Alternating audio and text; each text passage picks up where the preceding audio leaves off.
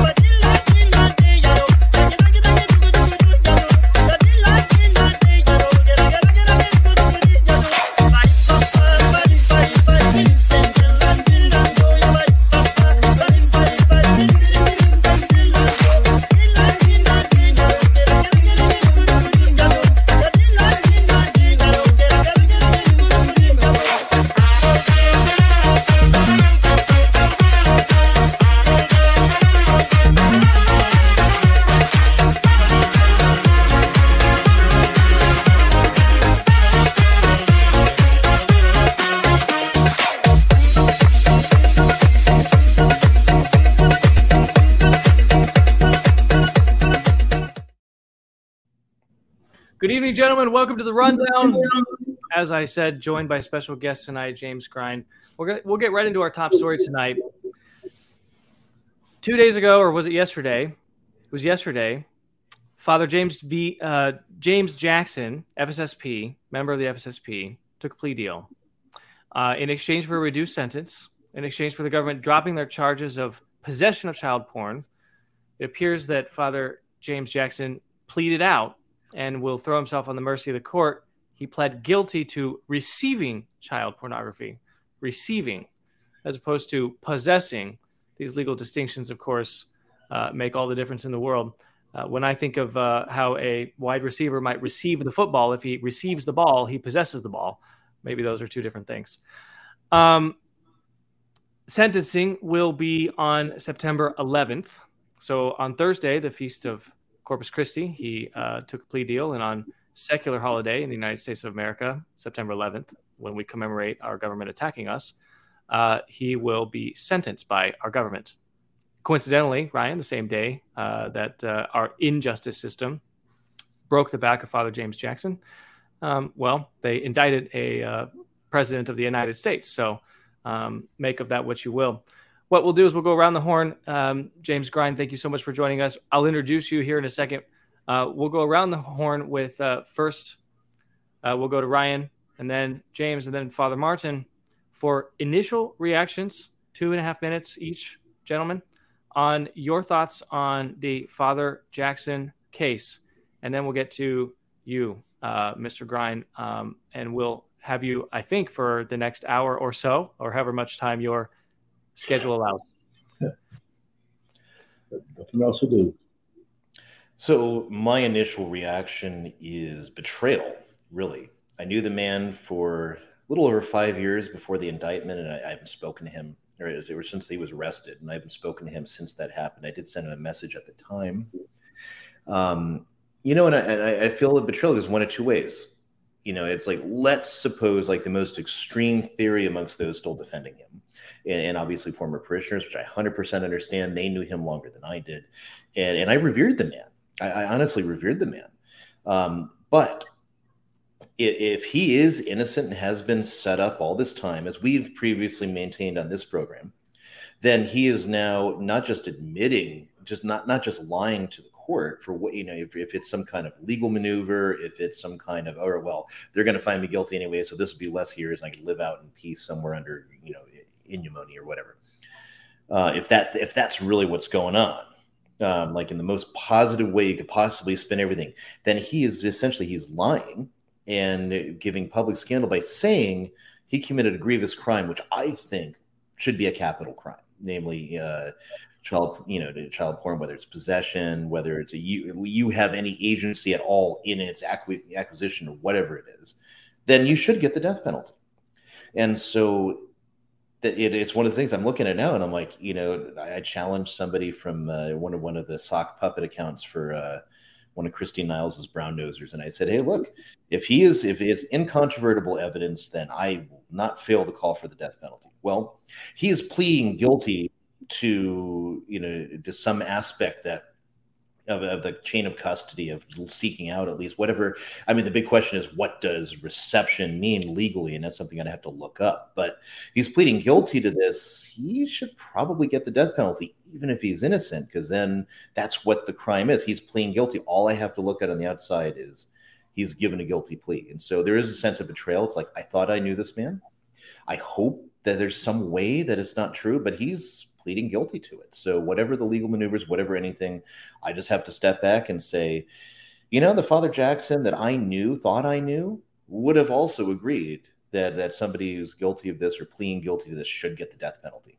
And so, I think that we've generally been consistent in as much as we were hoping and looking that, but, we never closed it off and said, no, there's no way he could possibly be guilty in any way, shape, or form. We just merely stated our opinion on how we thought about it.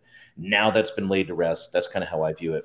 And so that's where the rubber meets the road. I don't want to, and still my reverence for who I thought this man was is so great. I almost feel like I'm throwing him under the bus, but it's like, I got nothing else to go on. You're pleading guilty.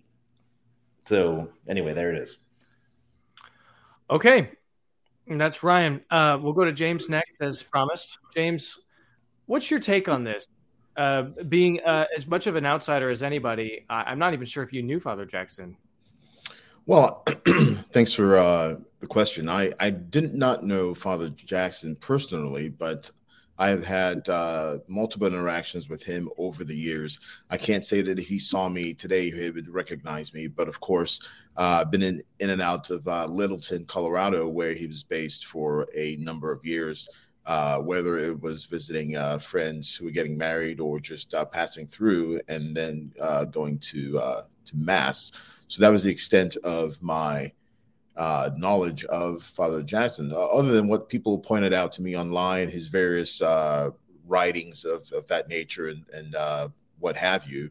I've always been at a distance. Of course, I don't make celebrities of priests, only because many of you might not remember the very famous or infamous Father, I forget his name, Irish last name.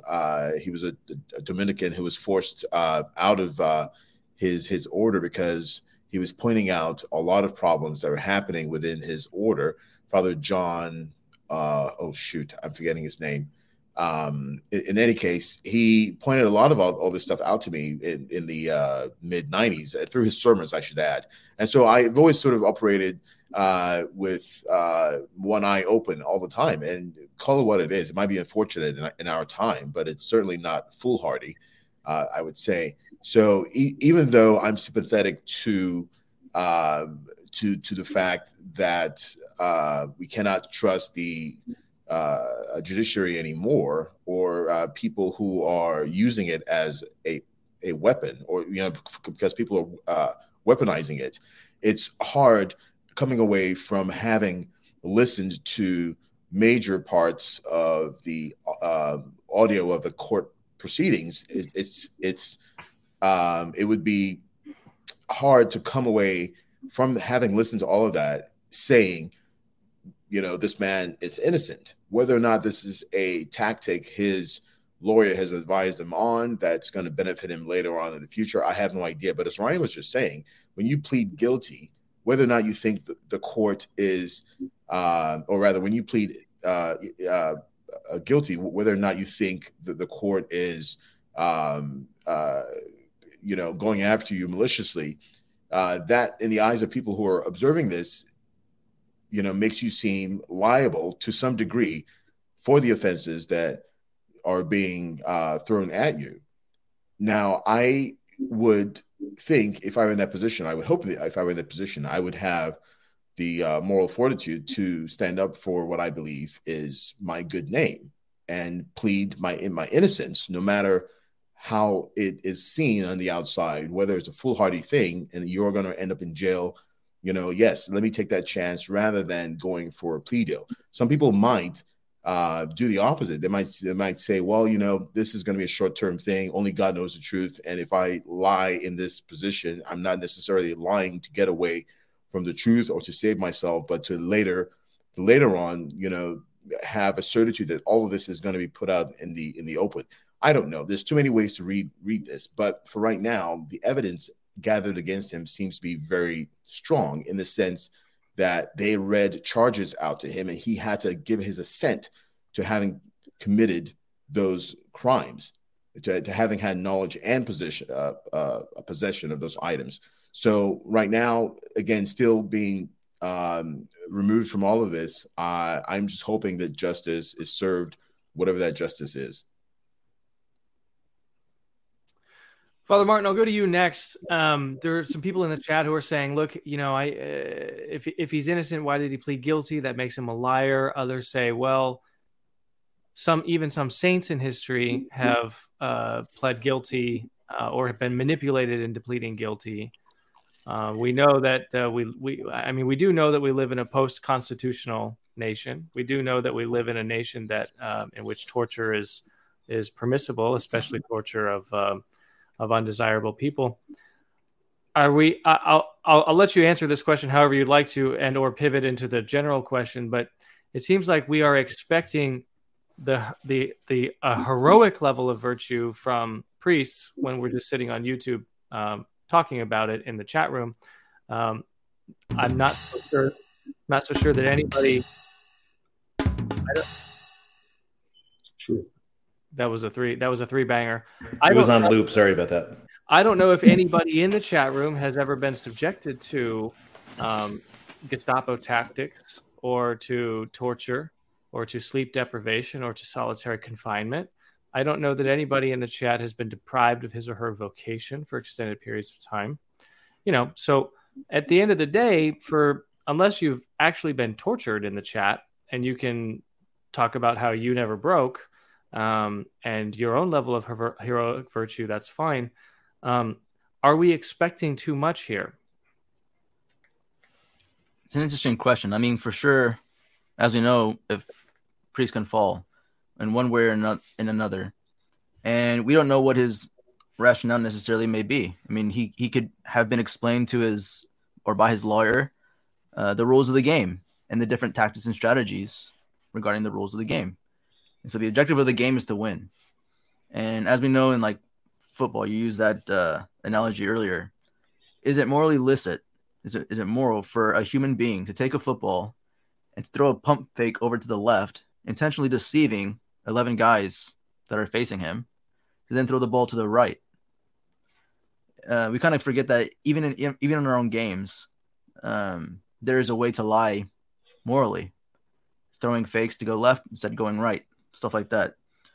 But in terms of law is a little bit more important. Law is a little bit more authoritative. I mean, all just law comes from God, but that doesn't necessarily mean the system itself is just. That in order for a man to, for instance, like Father James Jackson, to appeal a court decision to rule out certain evidence, he is required by law, again, rules of the game, to plead guilty first, to then maybe make an appeal, so that if that appeal goes through and it's accepted and that evidence is thrown out, it's literally a whole new game. It's almost as if you're playing a soccer game or something, and near the end of the game, there's a handball in the box, penalty kick. The referee awards a penalty kick. The other team scores, they win. Game's over. It's almost as if like you get a second chance. You can have the referees review the call after the game, say, oh, no, that wasn't a handball, and then start the game back over from whatever time was left on the clock. It seems like a very slight chance, like a Hail Mary pass. But nevertheless, it's a chance. And so who knows what kind of cards are stacked up against him. But I think, to be honest, it is. I mean, we've been following Father James Jackson these last 2 years. And when he spoke with his friends, he was always cautious with what he had to say, of course. I mean, we can understand that. But he was always, at least I felt, wording things in such a way that always gave people hope in his innocence. And so that's what really kind of confuses me in the whole admission of guilt for certain things, would be that he would have then had to even deceive his own friends to their own faces. Mm-hmm. So yeah.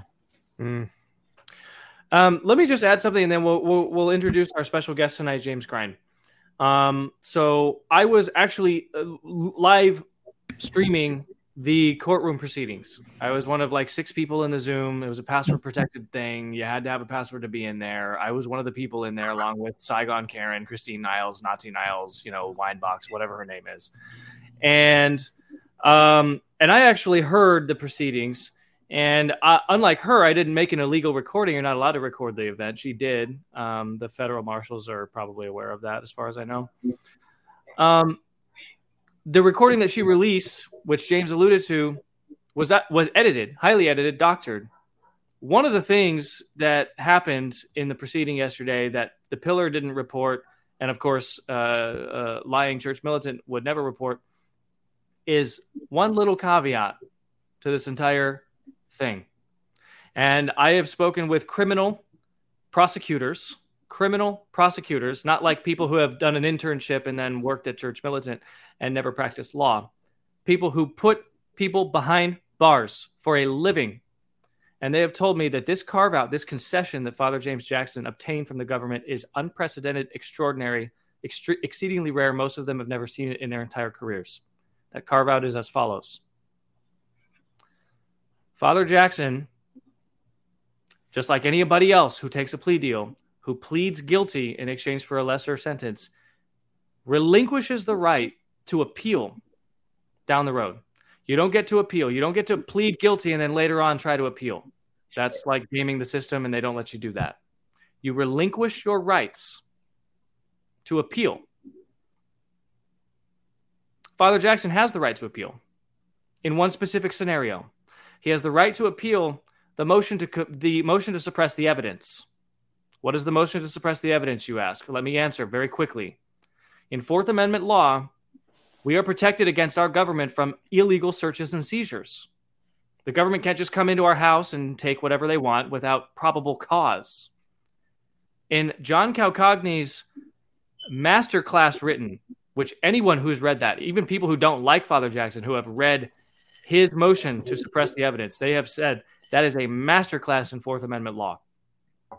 In his motion to suppress the evidence, he argues, I think very effectively, and this is a procedural argument, that the government unlawfully obtained that hard drive. They never had probable cause linking them to Father James Jackson. The only thing they had at best was an IP address to a rectory. In other words, an IP address to a dormitory. In other words, if the government were to discover in an apartment building that there may be an illegal weapon in an apartment building, does that give the government the right to kick in every single door and search 36 different units looking for that illegal weapon? The courts have answered definitively that the answer is no. The government needs to find more specific probable cause linking it to a specific location and or a specific person. And John Calcagni argued in his motion to suppress the evidence that the government did not reach that burden. And I can tell you, from my time running a Tier 1 data center, supporting 40,000 users in 7 different locations, 3 different time zones across 6 different classifications, that an IP address is an IP address. It's one of the easiest things in the world to fake, and it's one of the most useless things in the world to obtain.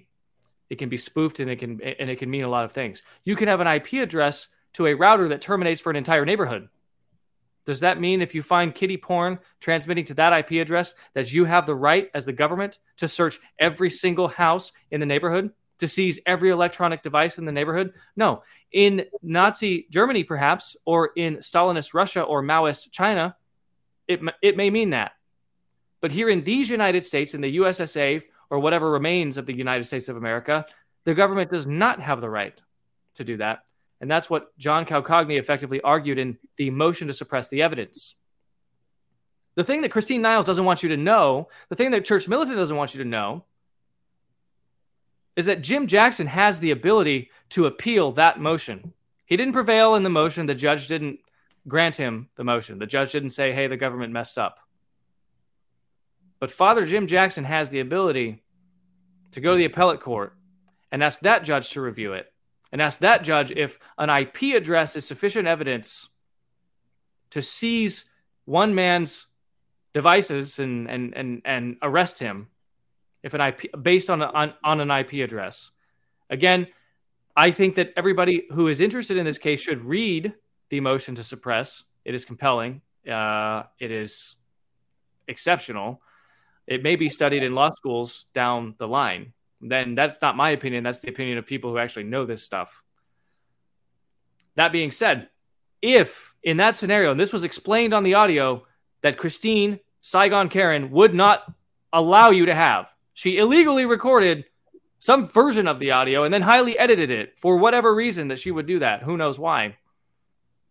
But in that audio, the judge explains to Father Jim Jackson and forces his defense attorney, John Calcagni, to re-explain to him in that audio, in layman's terms, if you prevail in this extraordinary carve-out, this concession, this once-in-a-lifetime, once-in-a-million concession that nobody gets, if you prevail in that motion, in appealing that motion, you now have the right to pull your guilty plea and fight the government with replea not guilty, and the government has to prosecute you without the hard drive, without the unlawfully obtained evidence.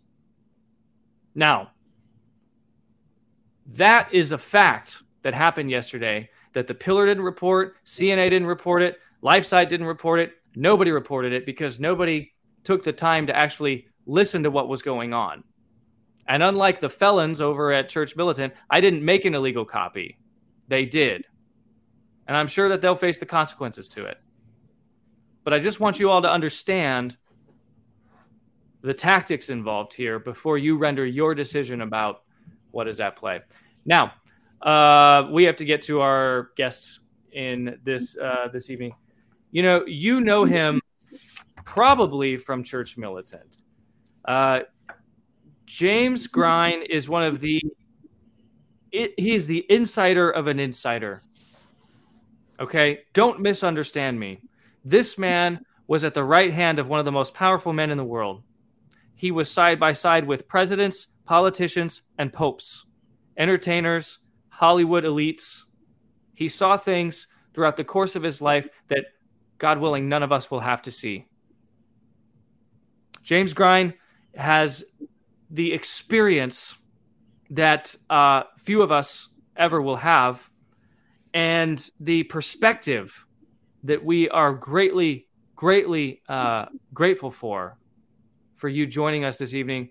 Mr. James Grein is the reason why Cardinal McCarrick will go to jail. He is the reason why the entire top has been blown off of the Lavender Mafia. He is one of the most important men in the history of ending this abuse crisis in the world, and he joins us tonight on the Rundown to talk about the abuse crisis, which ties so perfectly into the Father Jackson story. James, good evening. Thank you for joining us. Michael, thank you very much for a great introduction. I hope I can live up to that. I am just here by the grace of God, and I hope to be able to add to your discussion at all levels. I am delighted to be here. Thank you. Thanks for joining us. My first question to you, James, and then I want to go around the horn with everybody. But my first question is, obviously there's an abuse crisis. It is happening. It is prevalent. It is continuing. Some people are going to defend Father Jackson to the death. Some people are going to say, well, he pled guilty. He's an abuser. Regardless of where you stand on him, there's this SSPX priest who rapes 27 kids, and he should go to death for sure. Regardless of what you think about Jackson or the SSPX priest, it's happening from top to bottom in the church. My question to you, James, is what can be done about this pandemic of abuse of children? Well, very powerful question. I will say that pedophiles, and they are, and so many of them in the Catholic Church. You look at Theodore McCarrick himself. He ordained over 200 priests a year when he was in Newark, New Jersey. His tentacles, as Carlo Maria Vigno has said, that are endless. They reach to the ends of the world. He has created so many people in his own likeness that they believe that they can get away with everything, and they can't. They can because they believe that since they are raised above man, so when they become ordained, they're raised above us, so they're more important than I am, and they can dictate for what they want to do. And they've been living under this guise called canon law. They believe that their law is above civil law, and their law states that in the case of a pedophile, in case of a priest who abuses, they will send him to some sort of rehab. And they will try to get him to admit to his bishop that he has done wrong. And his bishop, in turn, will take that as a confession. And he's no longer permitted to speak to anybody else about that. And it becomes a pontifical secret. And that's where the main problem is in canon law. But an ordinary priest will make a report to his bishop, and the bishop is not allowed to do anything according to canon law. And according to this law, it says that my priest will then be rehabbed, and then when he comes back from rehab, I'll have a conversation with him and say, gee, Father Bob, are you okay? Well, I think I'm okay now. I spent 30 days thinking about how bad I am.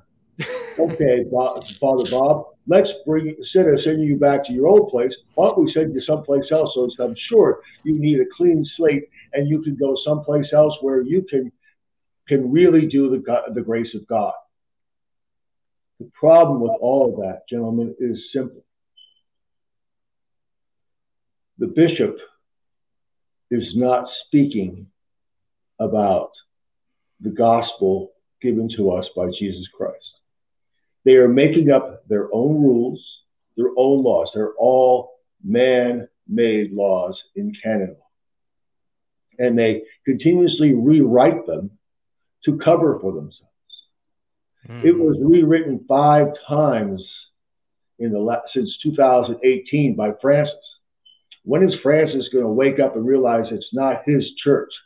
It's Jesus Christ's church. And that he cannot rewrite the laws just to protect himself or to protect all the people who are around him. McCarrick. Let's loop everyone in. Sorry? Let's loop everybody in on what you're saying, James, because I think what you're saying is important.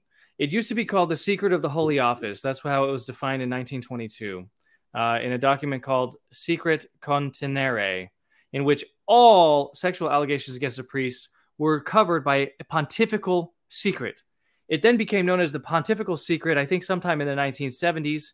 That can be found in Article 6 and Article 30 of Reviona Delicta in 2010 under Benedict. 2010. So we're talking about the fact almost 100 years of secrecy here. A defect in canon law that continues to this day, and they continue to make changes around the edges under pressure from various governments of the United States that have gotten onto this. Most notably, the government of Australia. And not to mention the fact I've never said one good word about the United Nations on the rundown, but the United Nations is pressuring the Vatican to change canon law. And now there are no mandatory reporting requirements. There even was a 2002 exception for the United States. This was after the Boston thing blew open. So I just want to loop everybody into it so that you can continue your opening dialogue, James. There clearly is a defect in canon law. Nobody seems to be talking about it in the West, and I think that's a big problem. Absolutely. So in 1988, I was in Rome, and I spoke to John Paul II. And I told him that Theodore McCarrick is molesting me. He's abusing me. He's been abusing me for a long time. John Paul II looked at me. I know he understood what I said, but did nothing. Wow. I was hoping he was going to say something for me, maybe help me with some object. Nothing was ever spoken about.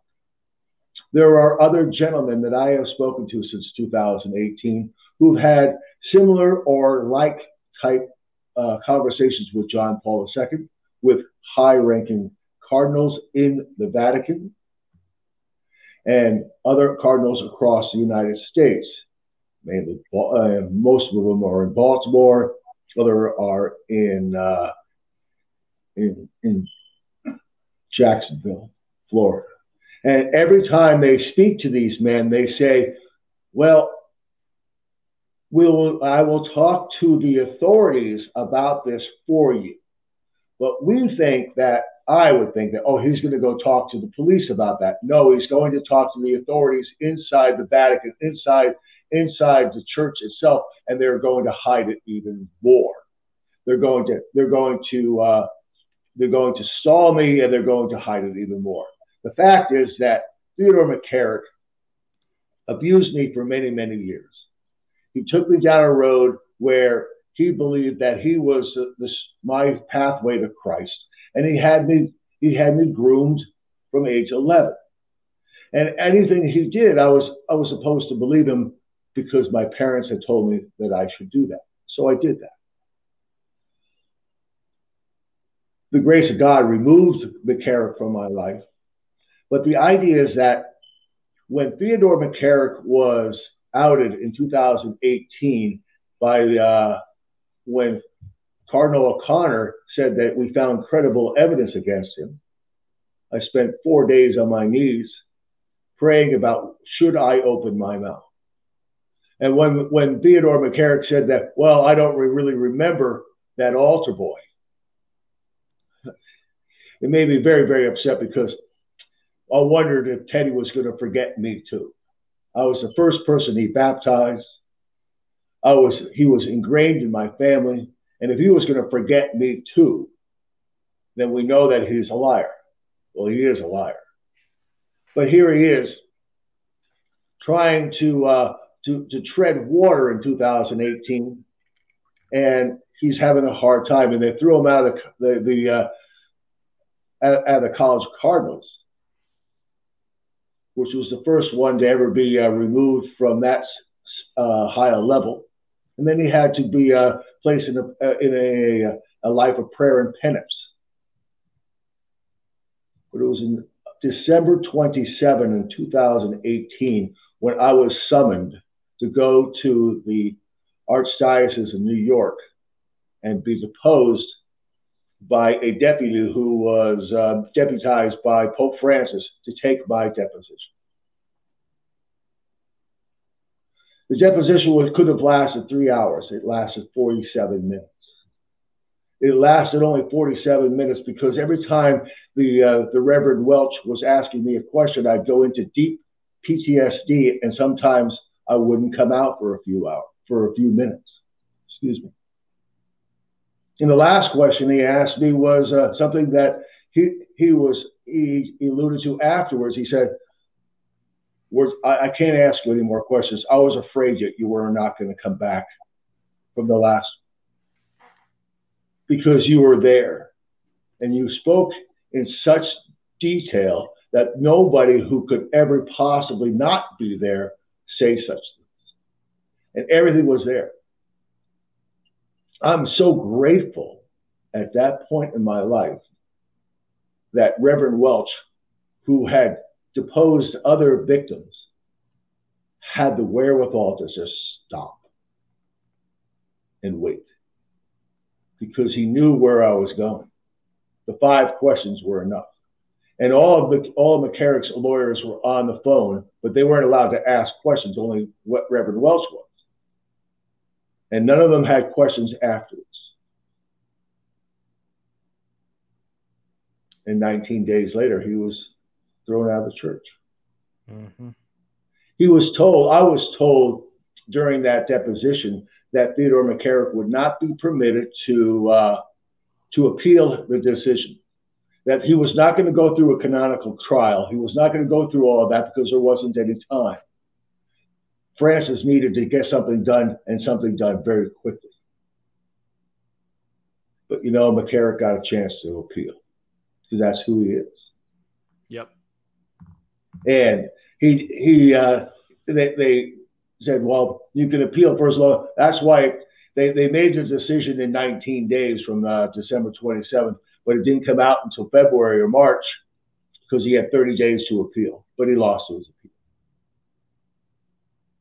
See, the power of a human being driven by Christ to do the good for the human being, and not just for me, but to show the world what you were dealing with.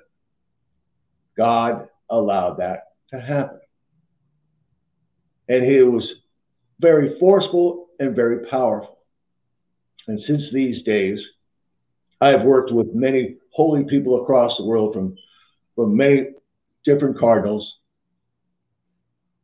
but mostly just people like you and I, mm-hmm. who have to understand that when a man is abused by a person who wears a black shirt, and a black pair of pants, and a white collar, he's not raised. He's not any better than I am. And if he's going to try to tell me that his way is the best way, he's perverting God's holy word. The holy word that I learned in Catholic schools in the gospel. He's trying to tell me that his version of the gospel is more important. And then they hide behind canon law. Let me jump in, because you mentioned canon law again, and let me read the following. Quote, when the facts of a particular case are examined carefully, it may well emerge that the cleric did indeed commit a sexual offense, or a number of them, with a minor. As such, he may be liable to punishment by the criminal law of the state. Nevertheless, because of the influence of pedophilia, he may not be liable by reason of at least diminished imputability to any canonical penalty, or perhaps to only a mild penalty, to a formal warning or reproof, or to a penal remedy. This is from Canon Law, Letter and Spirit, Canon Law Society of Great Britain and Ireland, 1995, page 805. Let me bring in the panel here. What we're seeing, ladies and gentlemen, I'm going to go to you, Father, first. I want to go to Father Martin. What we are seeing in canon law that James Grein is uncovering for us here on the rundown is that the more children you rape, the less likely you are of being dismissed from the priesthood. the more children you rape, the more likely you are to be retained as a priest. It says right there, you might be guilty of a crime in civil law, but canon law is going to go easy on you, and we're going to find a way, if possible, keywords, if possible, to retain you. Father Martin, does that disgust you? Absolutely. Absolutely. Because it also presumes the fact that, it shows you why the pontifical secret is necessary, because if the bishops did report something against civil law, well, then they wouldn't be able to retain the priest because he'd go to jail. 20 years as the SSPX got. The priest from the SSPX, they'd go to jail. So the pontifical secret was necessary in order to keep them out of jail, essentially. But to presume that because pedophilia is so disgusting that no human being is even capable of it, that if someone actually commits it 100 times, that means they were basically possessed and therefore completely and totally irresponsible, morally not culpable for any of these acts, which is beyond absurd. That in and of itself is disgusting. Now, in earlier times, it seemed more plausible that the church was simply trying to defend its reputation, saying, "Okay, we'll deal with this internally. We don't need it to be splattered all over the news, all the kind of stuff that this priest did this stuff. So we'll just reserve all of the sexual sins and we'll take care of it, behind the scenes, but it'll be taken care of nonetheless." But that changed into something else, that you can report everything else. You can dismiss someone from the priesthood because they had an affair with a woman or something else like that, something a little bit more natural, understandable. But then pedophilia occurs, and no, they just send them to a rehab center for a month or two, and then they put them right back in the same situations with children. It's absolutely disgusting. I want to go to you, James, next on this. In criminal law, to plead insanity is an extremely high bar. It's something that's hard to prove. It's a very steep hill to climb to prove insanity. But in canon law, all you have to prove is the appearance of not being responsible. This is in the 1983 code.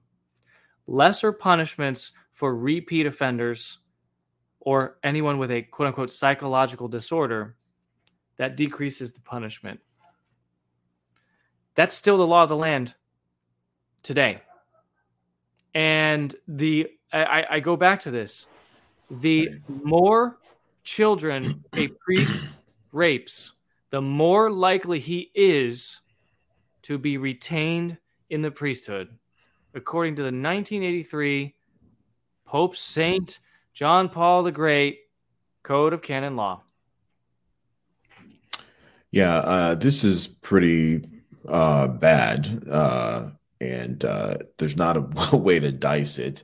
It's not something that you can just sort of put aside as not being problematic. It's very problematic, and I'm not sure exactly who would be defending something like this.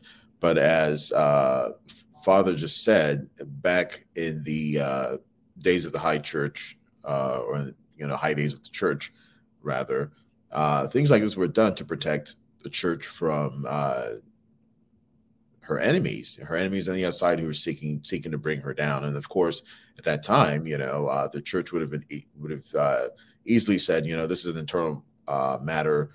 Rather than dealing with this out in the open, let's figure this out, and they would have a swift way to take care of something like this. Of course, remember the whole travesty of Henry II and Thomas Becket. This kind of reminds you of that. But then when you look at this 1983 Code of Canon Law, what it has carved out for repeat offenders, this kind of smells of what we see in our day as hyperpapalism. People are out there latching on to canon law for the wrong reasons, not because they're looking for any resolve of whatever issues might be in their own dioceses. I'm talking about bishops now.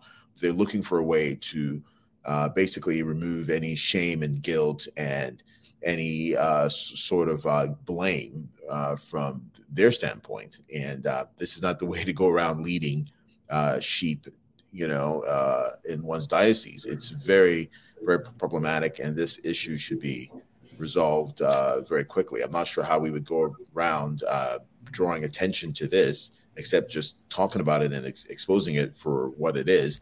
And if the United Nations is indeed leading the charge, then for 24 hours, I'll be, right with them, standing in line. You're going to wear the blue helmet? I'll wear the blue helmet if that's what it takes. You heard it here first. James the Trad is going to wear the blue helmet. Ryan, just a note, that's the Canon Law 1983 Code 1321-3, 1324-1.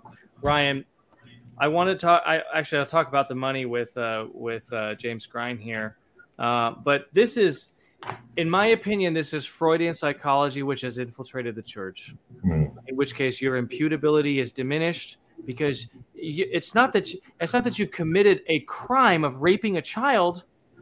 It's that you just suffer from some mental disorder and you're the real victim. And the Canon lawyers will get you off if all you have to do is say, well, I've had these fantasies for at least 6 months. I've done it to at least 5 children. I struggle with this deeply. At that point, if there's a legal way, according to the state, to hide your case, they will hide your case. They must hide your case. Unless you get caught. Unless you get caught, right? Unless you get caught, in which case, and if there's mandatory reporting requirements in whatever state. But in the developing world, there often are not mandatory reporting requirements. Right. So you're talking about the mass abuse of third world children in the third world where there's no civil protection for them. Right. A lot of that happens there. And then guess where else it happens is children illegally crossing the border, which the USCCB is for some reason a great advocate of, even though that's where a lot of children disappear into the human trafficking networks of the world, this demonic way of just netting in all these victims. But when we go back, this is the 1917 code.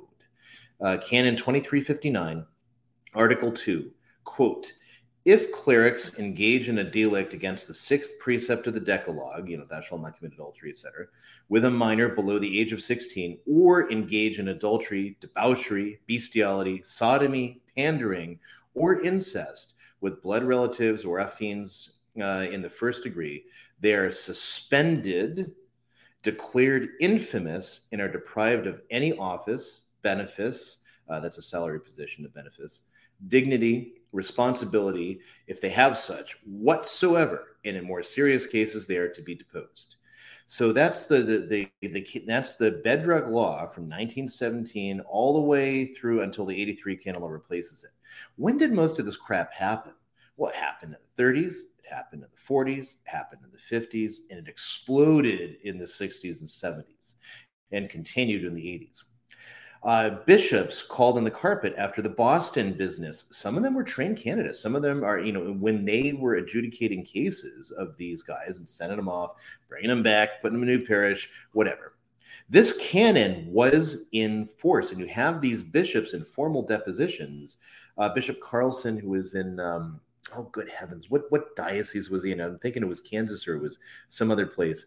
And he was a canonist, too. He had his doctorate in canon law from Rome at a time when this canon was still in force. And he sits there and says, oh, we didn't know what to do. Canon law has already provided the answer at that time, before they decided to crystallize the system with new laws. It put it in place. No, you know what to do. These guys are already deprived of any office they have in the church. You declare them infamous, you throw them out, if nothing else. And and some bishops did call the cops. You look at Bishop Flavin in Lincoln, Nebraska. Until more recently, there was not a single abuse case in Lincoln, Nebraska, because you have Bishop Flavin, and this is back in the 60s. Here's reports that a priest has buggered a child. He finds out about it, finds out it's true, investigates it, calls the cops. That guy is immediately deprived of any office whatsoever. He is sent to prison, and he goes to the families and say, well, what can we do to make this right? This is horrible. Nothing can ever make it right, but what can we do? Tell us. And he did. He covered anything and everything for them. And Flavin wasn't conservative either. He just had a human bone in his body, ultimately. And that's why Lincoln, Nebraska, until more recently, like I said, after Bruskwitz's tenure, they didn't have these kind of abuse problems because he was like one of the only bishops that did what they should have done to begin with. Really what they should have done is marched them out, shot them by firing squad, or probably hanged them or something else. So, but that was what canon law was. Just want to jump in and say Pope St. Pius V in 1570 prescribed beheading for pedo priests. Right. So, here's a story that some people have heard. Pius XI found out that there was a priest who was working in the Vatican that had buggered a kid. And once they had it, they put him in there. In interrogation, he had confessed to it. And Pius XI ordered him forthwith to be shot by firing squad in the Vatican. I saw the very cortile where it happened in the Vatican because there was a priest there when I was in the archives researching. He took me out and showed me where it happened. It did. That's what, should be done with all these people. Of course, it hasn't been what was done or what will be done in the coming years either. But you see, and it's just like you say with the Freudian psychology, it's look at Canon 1321, quote, no one can be punished for the commission of this is the modern canon law. No one can be punished for the commission of an external violation of a law or precept unless it is gravely imputable by reason of malice or of culpability. So on the surface, what they're trying to do is demonstrate, basic principle of demonstrating intent, a mens rea. And in and of itself, this is fairly innocent in terms of, well, you want to show the guy intended to commit a crime versus, just wrote the paperwork wrong by accident or something like that. But the way that has been, again, like so many things since Vatican II, you put in these ambiguities that on the surface can fly with the color of law, but in reality, then they twist it around. And then, it's like pedophilia becomes this thing that, well, obviously that's a mental disorder. So they really didn't have, when they commit the act, there is a malice of the act. There is no way a human being looks at a child and commits a sexual act with him and doesn't know what he is doing is wrong. Now, it could be, because he is so screwed up in his head, for whatever reason, that he's carrying out this action, he's consenting to carry out this action, but no human being, no matter how disordered, does not understand this is wrong. Because again, the idea that you can take this canon and now apply it to pedophilia is itself a denial of natural law. And as we know from moral theologians, there can never be a sin that is directly contrary to natural law. Can't happen. Even, except for absolute invincible ignorance. There's no way a priest who's gone to seminary, who even your Novus Ordo seminary, has no concept that buggering children is okay by natural law. Invincibly ignorant of what natural law requires vis-a-vis what in Revelation is the 6th and 9th commandment, restraining your passions. There is no way that they don't know that. So they are, in fact, they cannot really be defended by this canon if you're going to apply natural law. But what they've done is, just like you said, is this inversion. Apply this for, who remembers Benedict Rochelle? Benedict Rochelle was a psychologist, Franciscan, played a big part in the Friars of the Renewal, and I've met many of them. They seem to be really, really good, just really honest, like looking for true religion, right? Within the mess of the modern church. And, generally seem to be decent friars, even though they're Novus Ordo, right? Well, Rochelle was this big celebrity on EWTN for a long time. Does anybody remember when he came out and said, well, it's not the priest's fault, it's the kids that lead them on? You're wait, what did you just say? he literally is blaming the victims because that's what his entire psychological training, which is all Freudian, told him was going on. All of these poor priests that have these. No. Can we use 4-letter words? The F word's trying to come to my mind, and I'm trying to suppress it because I'm hovering over the muting you button. I want to keep some decorum, but it's like, no, you don't get to do that. That is not normal. That is not natural. That is not human. I don't care what your psychological BS and your pilot on higher degree says on these matters. You can't. If you look at children and you're sexually aroused, you need to check yourself into a place where you will never be in touch with children again, as a matter of your volition, if you want to save your soul. And if you feel that, and then you're going to go act on it, you are doing something that's so wrong that God should blot you out from the earth. Let's go back to James Grein, the most heroic person on this podcast tonight, and maybe one of the most important people in the fight to correct course here. James, I want to ask you about. Yeah, take a bow. Take a bow, James. We're Okay. I want to talk about the money.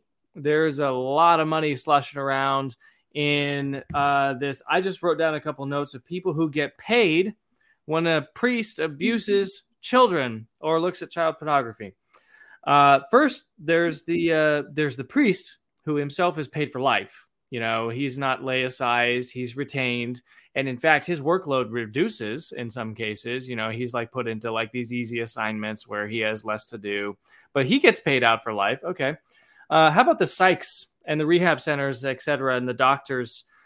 They get paid to write these reports that say that the priest has these issues. The canon lawyers, like Tom Doyle, for example, or Joe Balistrieri. How about the diocesan lawyers? How about the victims advocates? How about the USCCB? There's all these lawyers involved here who are representing all the parties here. They get enriched on this stuff. How about on-staff private investigators? Many dioceses and archdioceses around the country and around the world have private eyes around the world how about the victims assistance coordinators? They're on staff to cover this stuff. How about the nonprofits like SNAP that do nothing for abuse victims? Or perhaps the conference venues, right? Let's have a conference. Let's get all the bishops together and all the important people together at the Marriott, in DC or Baltimore. The Marriott wins out on that. And how about outraged news, like Church Maleficent, for example, who profits on publishing these stories? Like, for example, James, last week, Church Militant published a story about 7 Jesuits who didn't inform the police about some a disgusting situation that they probably should have informed the police about. No mention in the story. No mention even from Church militants, Joe Balistrieri, who is their canon lawyer who's on staff. No mention that canon law required those 7 Jesuits to shut their freaking mouths about it. Church militant profiting off of the abuse of children. And then finally, if there's any money left over after all this slush fund, and I'll let you talk finally, James Grein, champion and defeater, conqueror of Cardinal McCarrick. Finally, if there's any left over, eventually we'll get there. Finally, if there's anything left over, some of it ends up in the abuse victim's pocket. Of course, none of it ended up in your pocket. You're the most high-profile abuse victim probably of all time. But if there's anything left over, then maybe in this slush fund, this disgusting dark money, cycle, this black economy, then the abuse victim gets paid off to shut their mouths. Thoughts on the money? Wow. Thoughts on the money. So on December 27th, the New York Archdiocese offered me $500,000 to shut up for the rest of my life. That's all it was worth to them. And they said that I could take it, but I was never allowed to talk about this ever again. I said, well, if I take it up, hundreds of thousands of kids across the world will never, ever have their voices heard. I cannot accept that. I have to accept the responsibility to expose these people and punish them. I have to do that. And there is monies all over the place coming from every little trinket in the world. There is a spigot called the United States government that spews money out to Catholic conferences in every state capital in the United States and Washington, D.C. And these unmonitored amounts of money are sent to every archdiocese in the nation. First, they're sent to the capital of the state, and then the state directs their monies to different social organizations within archdioceses in the state. So the state of, let's say the state of Michigan, the Lansing will get like $17 million at the beginning of the month, but they're supposed to be disposing the money to certain organizations within the state. A lot of it is going back into the wrong coffers. going into social justice, and they're basically going into the hands of more and more pedophilia type situations, more and more cover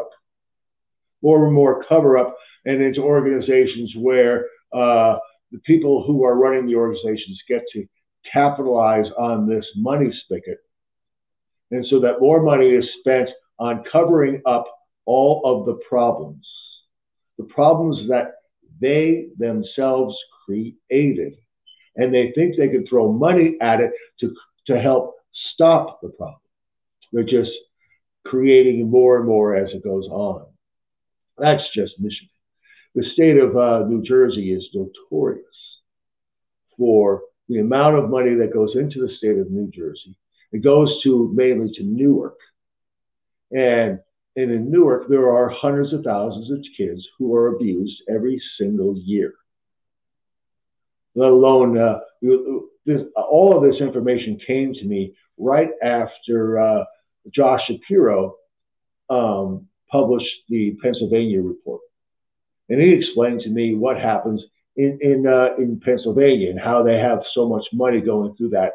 And all those 1,000 kids on that list, none of them saw a dime because it was their fault, because the statute of limitations had run out, because the church had purposely dragged their feet enough to stop anything. And so all the money that came went to different politicians in the state of Pennsylvania, went to different organizations, looked at different lawyers in the state of Pennsylvania. Thousands of lawyers work for the church every single diocese. In the United States, there are overpaid men and women who are just writing up or dragging their feet or creating problems, and they're saying that they're putting out the problems. But the real problem is there is Catholic priests in every diocese who are homosexuals, who should not be there in the first place, who were brought there, who have been blackmailed, and now they have to stay there, and they get paid next to nothing, but they can't go anywhere else because they have no education. And they collect money from you and I in the parish masses on Saturday and Sunday. There's so much money in the Catholic Church. There's so much money spent on ill projects that nothing can be done about me. There's nothing that can be done about canon law. Everybody wants everything to stay the way it is because it's just so great how much money comes in. So the families that go to the church with their children and they give money on the plate is a mere penance compared to what the money they get from the U.S. government. And the Catholic Church gets so much money from the U.S. government so that the Catholic Church can become the media center for the whole world. The Catholic Church is no longer preaching God's word. The Catholic Church is a media center for whomever is running Washington. But let's go back for a second about all these children who are being abused around the world. None of them will ever see the light of day for them to receive any type of compensation for what they did. I'm not looking for a large compensation for what I did. I want some justice. I spent probably close to 7 hours of my time in the state of New Jersey on a commission that was going to open up the window, a 2-year window for civil suits. When I arrived at that assembly, there was 5 people who were saying no and 2 people who were saying yes. And there was a long line of people in front of me who were going up there and saying all these things. And there was this one guy over the end who was just flipping pencils on his desk. And he was really irritating me. But I was the last guy to get up there. And I said, "Excuse me, sir, could you put your pencils away? You need to listen to this. I sent you this last week. I bet you didn't even open up the email." these 16 pages laicized Theodore McCarrick in 19 days. You can continue to flip your pencils or you can listen to me, and you better open the window. And it's time for you to people to start to realize that these men are not good people. They were put in charge because they have so much ill in their heads. And then they go out and find other people to do their ill for them. And they get some of the worst people in the world. Theodore McCarrick used to go grazing, as I call it, in Central and South America, looking for his next victims, and then taking them from their families and promising their families that they would get jobs for life and they would go to the seminary. But they had no job. They didn't think about coming here to become a priest. They thought their homosexual life would be fine and that Theodore McCarrick was going to be happy to have them there. That's how all these men who were not supposed to go to seminary went. They're homosexuals. They should not be in the seminary. They should not be there. So the John Jay organization comes out and says, well, it's not a pedophilia problem. The problem is homosexuality. And every bishop in the United States says, no, you got to rewrite that. Rewrite that and say it's a pedophilia problem. It's pedophiles, pedophiles, pedophiles, pedophilia. Because they can find a way to combat the court system with pedophilia.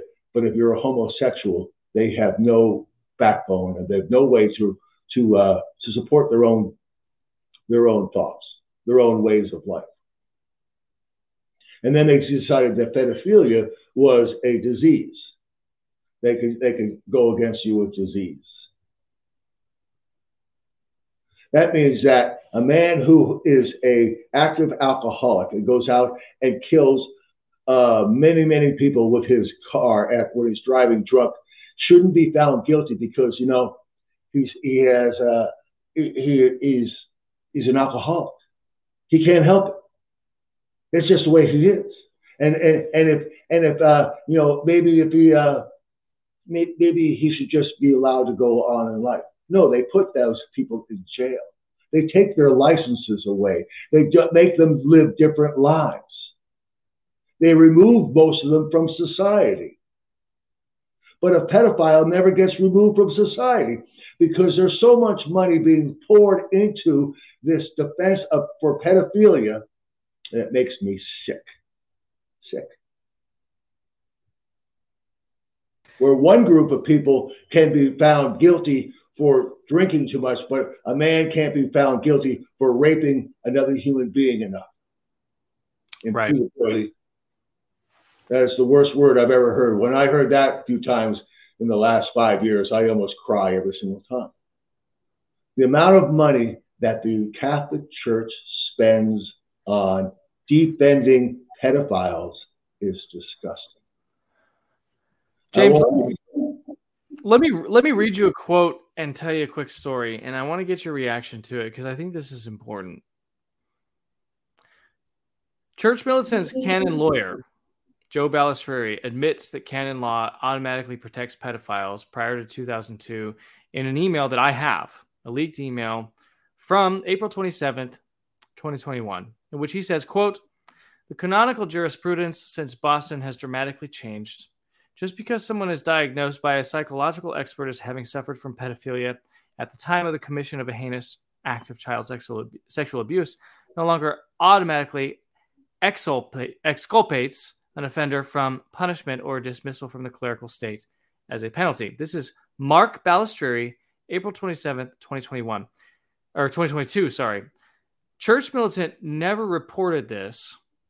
And by the way, on April 27th, 2022, Church Militant was preparing for their deposition with me. And the reason given by Mark Balistreri and others at Church Militant for why they would not run the story and expose to the American and English-speaking public that canon law has a defect which protects pedophiles, the reason that they gave was that they were preparing to depose me. Now, 65 full-time employees. 65 full-time employees. It's 40% down now since they're going through hard times, but it's Biden's fault, of course, right? 65 full-time employees were focused on one thing and one thing only on April 27th, 2022, and it wasn't protecting children, James. It wasn't exposing the truth. It wasn't holding the bishops accountable. It was preparing to depose me. Mark Balistreri, hiding out in his bunker. He is ashamed right now that we are saying his name, and we can't say his name enough. Mark Balistreri, Canon lawyer for Church Militant, admits that for 100 years, canon law has protected pedophiles, but they will not run the story. Why won't they run the story, James? Well, Michael, you must be a very important person that they had to spend all that time on you. Congratulations on being that important. But in realization that they are afraid of themselves. They themselves are part of the problem that they're, as some people have termed them, famous Catholics. They are appeasing the famous Catholic person who believes that the Catholic Church is just filled with just such wonderful people and that we should not let our church fall. But you see, I firmly believe that the church will never fall. The church will only get stronger. If we allow more people to understand the mistakes that the church is making and that these different organizations are making about not allowing canon law to be spoken about, they're just destroying themselves. They're not being truthful enough. They're afraid of the truth. Just like, you know, in that wonderful movie, you can't handle the truth. They can't. They believe that what they have, all of their power, all of their little trinkets that they get from whatever businesses that give them the money, if they come out against something, they're going to lose too much. But why they would not run a program after they asked, that organization asked me 2 times in a row in 2018 and again in 2021 to speak at their convention about how I was abused by Theodore McCarrick. Why would they not run a program about canon law that protected Theodore McCarrick all the days of his life?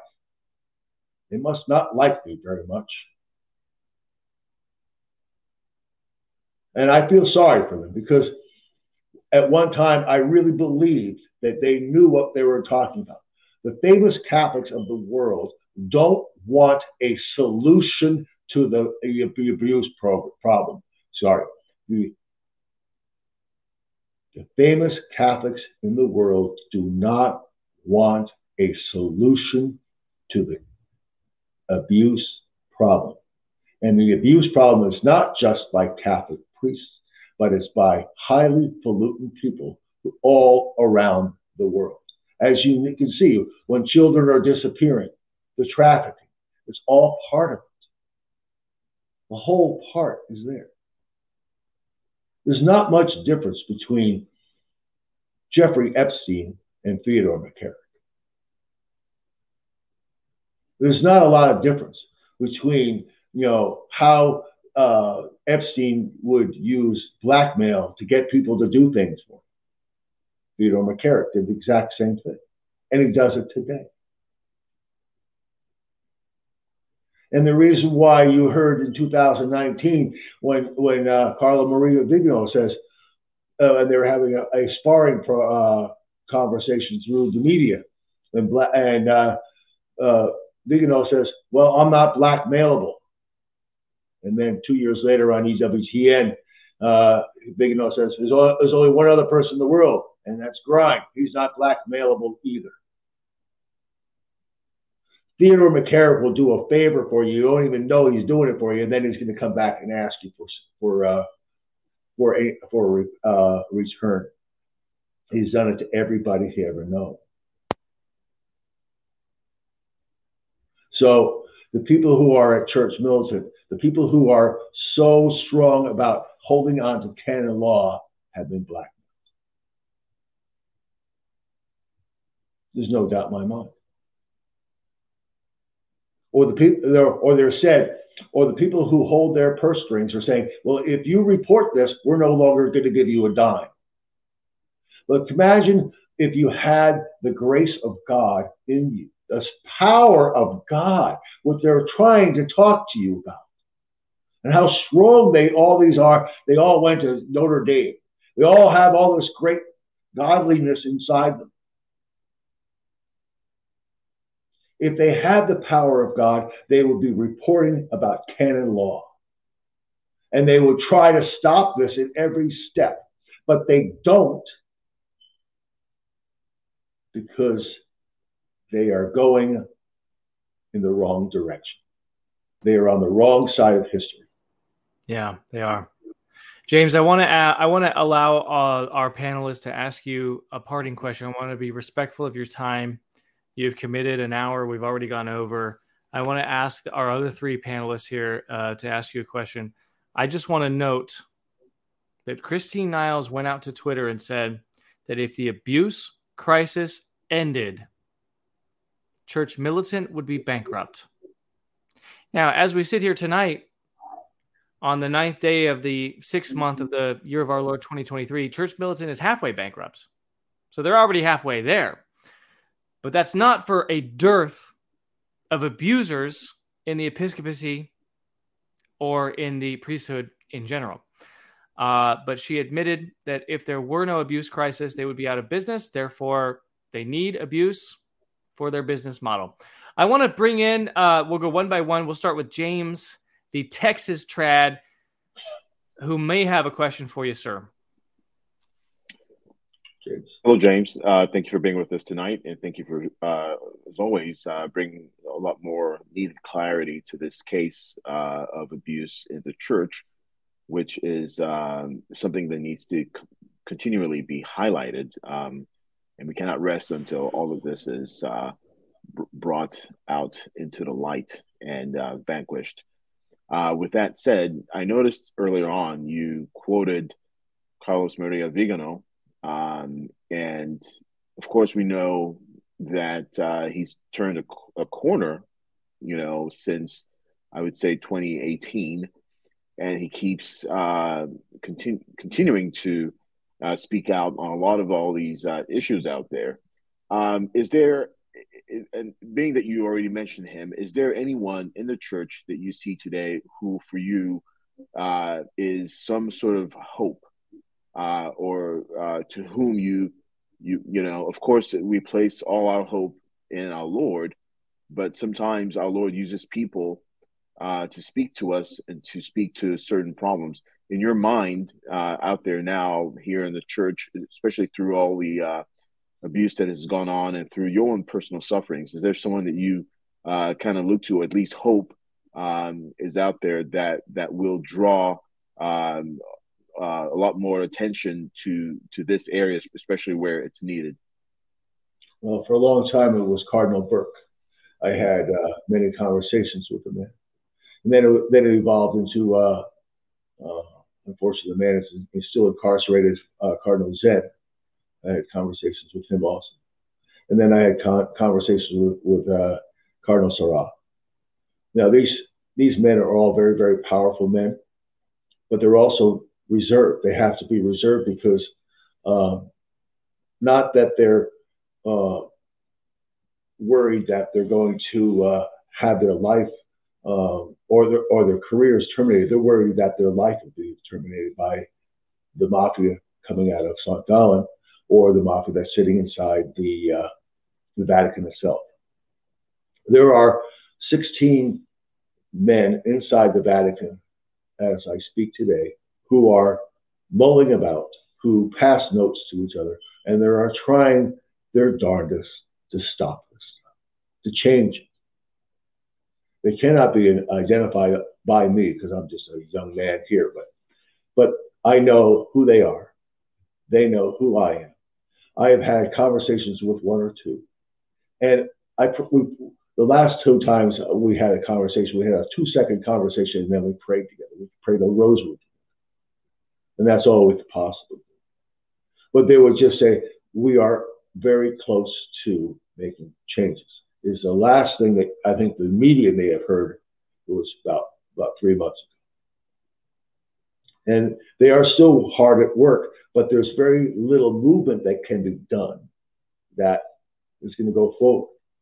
And then you have some certain priests, guys just like you and I, except they put on a collar and you and I don't, who believe in God just like you and I do, who believe that their life is dedicated to Christ. And they work really, really hard inside their own parishes. And there's a guy over in Wisconsin I speak to a lot. And he's Father Robert Altieri. And he is a breath of fresh air for me. He has given me such great insight. And he always reminds me, he says, James, it may look like it's really bad to you, but to some people, to God, it's probably pretty good because he's starting to expose a lot of this stuff. Where a lot of stuff was never exposed ever before, and we didn't know that was happening.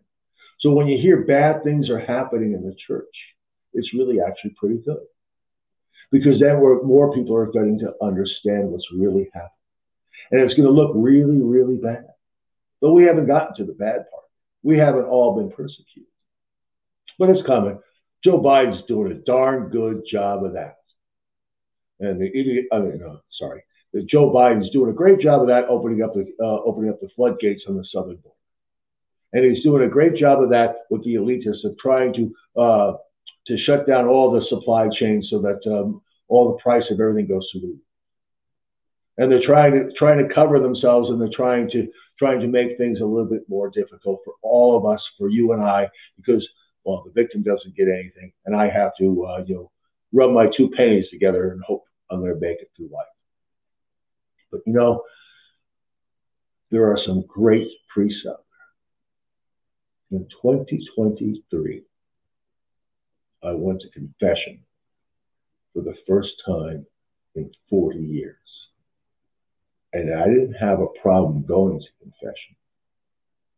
I didn't have a problem walking in and blessing myself and repenting my sins. And I didn't have a worry that this man was going to reach across and try to rape me like Theodore McCarrick. I had a complete trust for the first time in a long, long time with a parish priest. And it's right here in Virginia. And for that, I'm blessed. I had no idea who he was. I didn't know he even existed. And a second, a cousin of mine said, you might go try him out. He's a Green Bay Packers fan, and I know you probably don't like the Packers, but let's go ahead and just have a conversation. So I spent a few days ipping and butting, and then I decided to go visit. So there are some really solid men in the church. Hopefully they'll stay.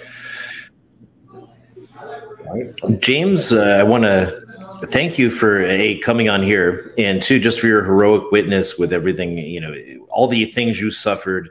I've worked with people that have PTSD, not from sexual abuse.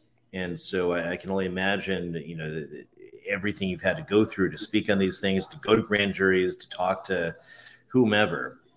And so I just had a quick question in regards to McCarrick specifically. So as you know, McCarrick was also heavily involved with the U.S. State Department, and he would be kind of globetrotting around the world. And so this is an article from 2018, discussing McCarrick's roles with the U.S. State Department, going abroad, going to China specifically, and a lot of countries where, human trafficking is a big problem.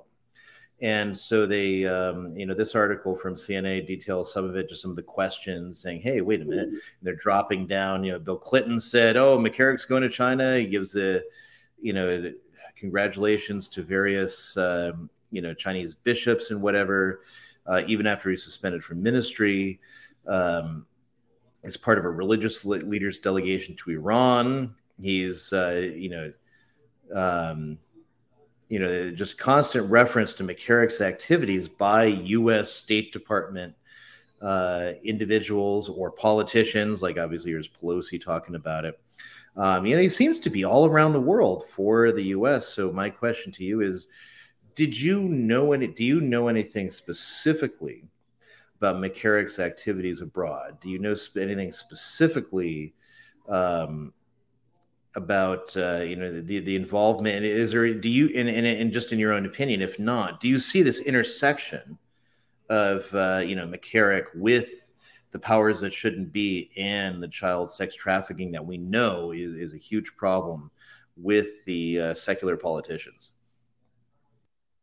I know a great deal, Ryan. I have an incredible binder full of information from FOIAs, from conversations with family members, from conversations I know with people here in Virginia who helped me put a program, a whole project together to expose everything that's happening in Washington, D.C.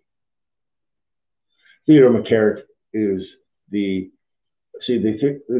State Department would send Theodore McCarrick there because he's a priest. And he's just a disguise to go find out how we can rub elbows with the Chinese, how we can rub elbows with the different politicians or the different hierarchy of Iran. It's not by mistake that that Ted McCarrick is best friends with many politicians. You look at all his little pictures of all the presidencies and everything. He's everywhere. He went to Iran when Obama wanted to give the money back to Iran. He was there. He went to China because he had to bring businessmen together for the guy who was in the United States whose laptop was sitting around. He had to introduce those people. Theodore McCarrick has been going to China since 1973. He knows everybody. And Theodore McCarrick is trusted because he's a Catholic priest. How can you not trust a Catholic priest? But you don't know what training this man has. See, Theodore McCarrick did stuff to me that I know specifically and pointedly that is part of my case, that is not public knowledge. If he was doing it to me, because he had this training that was given to him by the State Department and other agencies within the United States, he's doing it to his victim, me, the guy who supposedly he loves. Who else is he doing this to? And what is happening to those people? Theodore McCarrick, I said probably in 2020, is and was George Herbert Walker Bush's best friend. And in 1989, go back and listen to George Herbert Walker Bush's inaugural address and find out what I'm talking about. It's dangerous. Theodore McCarrick is dangerous.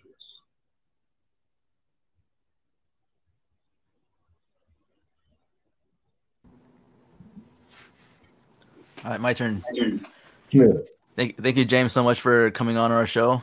And thank you also so much for your testimony, your witness, your perseverance, because I know that when you come out and say things that you do, there'll be people that know you're telling the truth about them, but they'll slander you, columnize you, call you a liar to your face and all sorts of things when you know eye to eye that they know what you're saying is true, but they can't admit it. So thank you so much for your courage and your perseverance. So my question is, shouldn't we all agree that canon law should once again at least require that guilty sex offenders should be laicized and turned over to civil law enforcement? Yes, canon law should be written that to protect the people of the world, that if you are guilty of raping a child, you should be punished. You should be laicized, reduced from a priestly level. Fine. What do we do with them? I don't know. We could have, we could put them down on Epstein's Island. We could put them down on someplace else. But we need to get them out of a position where they have access, unlimited access to children, because they hide behind a white collar. Take the collar out. They're just like you and I. Take the collar out and don't let them be priests, and get them out into a regular society. And yes, he has to be on a sex offenders list. We don't have to put them to death like they did in the 1500s, but we do have to identify them. Yes, they can spend hours in therapy, but the only way a pedophile will ever stop being that person, that degenerate, is through the grace of God. The Catholic Church is not giving you the grace of God. The Catholic Church is reshuffling your cards and sending you someplace else. Oh, Father John, we're going to give that problem to somebody else. Canon law has to be changed. It has to be changed so that people who are much younger than I, who are being abused right now, can be protected. The children of the world are being abused. It's not just the Catholic Church. 1 in 4 in public school. And I get so many articles from so many people, so many organizations around the world. And that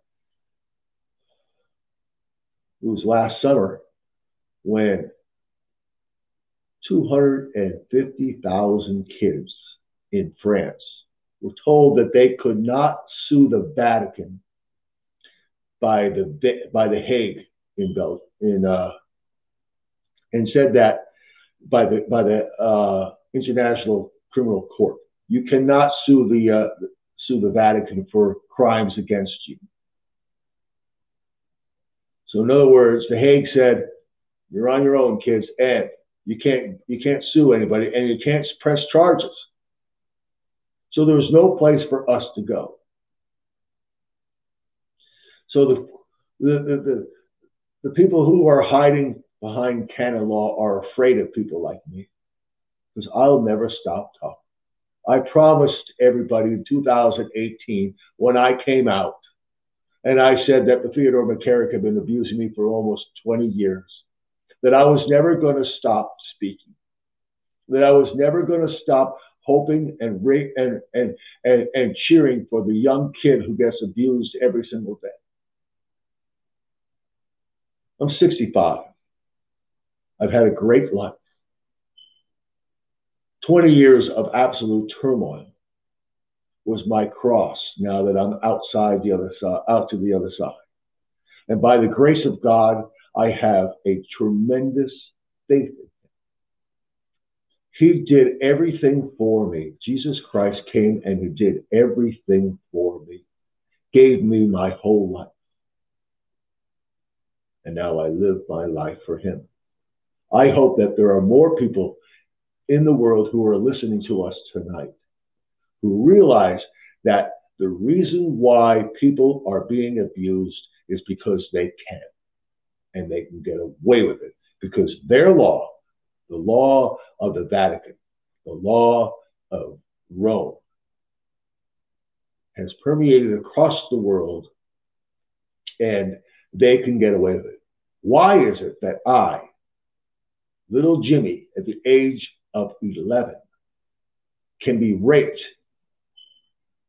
in New Jersey? and never have anybody know about it because of pontifical secret. How sick is that? And it wasn't just New Jersey. You know, I got lucky to be able to press criminal charges against him in Massachusetts, and luckier again to find criminal charges in the state of Wisconsin. Otherwise, Theodore McCarrick was going to get away with everything, and I couldn't have it. So I appreciate you, Michael. I appreciate everybody on this panel, and I appreciate all this time to be able to speak the way I really would like to speak. I could go on for days speaking about this. I have so much more information. But, you know, God has filled my mind with incredible information, and at one point in my life, I was always angry about it. He has flipped the switch. I'm no longer angry. I'm more direct. And I appreciate the possibility of speaking tonight. Thank you. James, my final question to you is, how can we find you? How can we support you? You know, you didn't take the $500,000, victim abuse cover-up payment and sign a non-disclosure agreement. You did the brave things.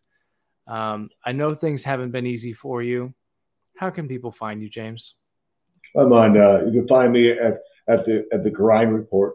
That's where I go out once in a while and just spill my beans that are inside my head, and hoping for God to help me. And there's a way there. Just pray for me. Pray for me tremendously. Just and send me a message on the Grein report saying, you know, we love you, because there are going to be some people tonight who are going to come back and say, I don't know what the heck he's talking about. You know, they don't know what I'm talking about because they have the exact same situation that all the famous Catholic people do. They don't want to see the truth. They can't handle the truth. And anybody who says that I don't know what I'm talking about has never, ever walked a single step in my shoes. They don't know what it's like to be me. Not many people do. My brothers and sisters, I have 3 brothers and 3 sisters. A great Catholic family. All of them have incredible abilities to help themselves and create a great life for themselves. Mine didn't work out that way, because at age 11, Theodore McCarrick decided that I didn't need to have that life. He wanted me as his lover. So it's thegrindreport.com, where God is never late. And it's a great place for me to be able to write about stuff. And I hope every day is just a great day. Well, I thank you so much for joining us, James Grein. He is the most famous survivor of clerical abuse and has done so much to clean up the church. Perhaps has been abandoned by those who used him to better their own news organizations. If you want to hear more about the clerical abuse crisis, I can't highly recommend enough Kieran Tapsel's books, including this one, Potiphar's Wife, The Vatican Secret and Child Sexual Abuse. Kieran Tapsel, I'm sure, is a name that you recognize, James. He is an Australian lawyer and reporter who has, in painstaking detail, cataloged the history of sexual abuse and how canon law has permitted it. And tonight on the Rundown, we are finally beginning the discussion in the United States of America about canon law protecting pedophile priests, thanks to our good friend, James Grein. God bless you, sir. Thank you so much for joining us. Have a good evening, and we hope you do come back soon, sir. Thank you. I appreciate it very much. I'll be back anytime you want me. Thank you very much. There you go. We'll take you up on that. Mr. James Grein joining us from the East Coast, talking about clerical sex abuse and putting a little more context to this little teaser here, which we're going to play as we transition to the second half of the show. Jay McNally here. I want to talk about this more because I don't think you fully comprehend the consequences of what you're doing. What keeps the whole pedophile thing going? You're destroying your own credibility. You're basically jumping off a high bridge. Belisari, and especially church militants, they're on our side. They are on our side. I, Michael Morris, everybody at the Wanderer have done more to oppose pedophilia than anybody else. You are going out of your way to destroy the reputations of these people. I just don't get it. Before 2018, November 13th, 2018, Church Militant was a very small organization. It grew exponentially since my speaking on their podium. Beware of these people. Beware of these people because I think they're going to start to use you. I asked them for help. They didn't give it to me because I believe that they are being controlled by somebody behind. Michael Morris, Controlled. Belisari, Controlled. and especially church militants, Controlled. they're on our side. They are on our side. There is nothing that will ever compare to the loss of life that I received at the hands of my abuser. I couldn't please anybody. I was told to follow Theodore McCarrick because he was my savior and my pathway to Christ. So there's no real comparison.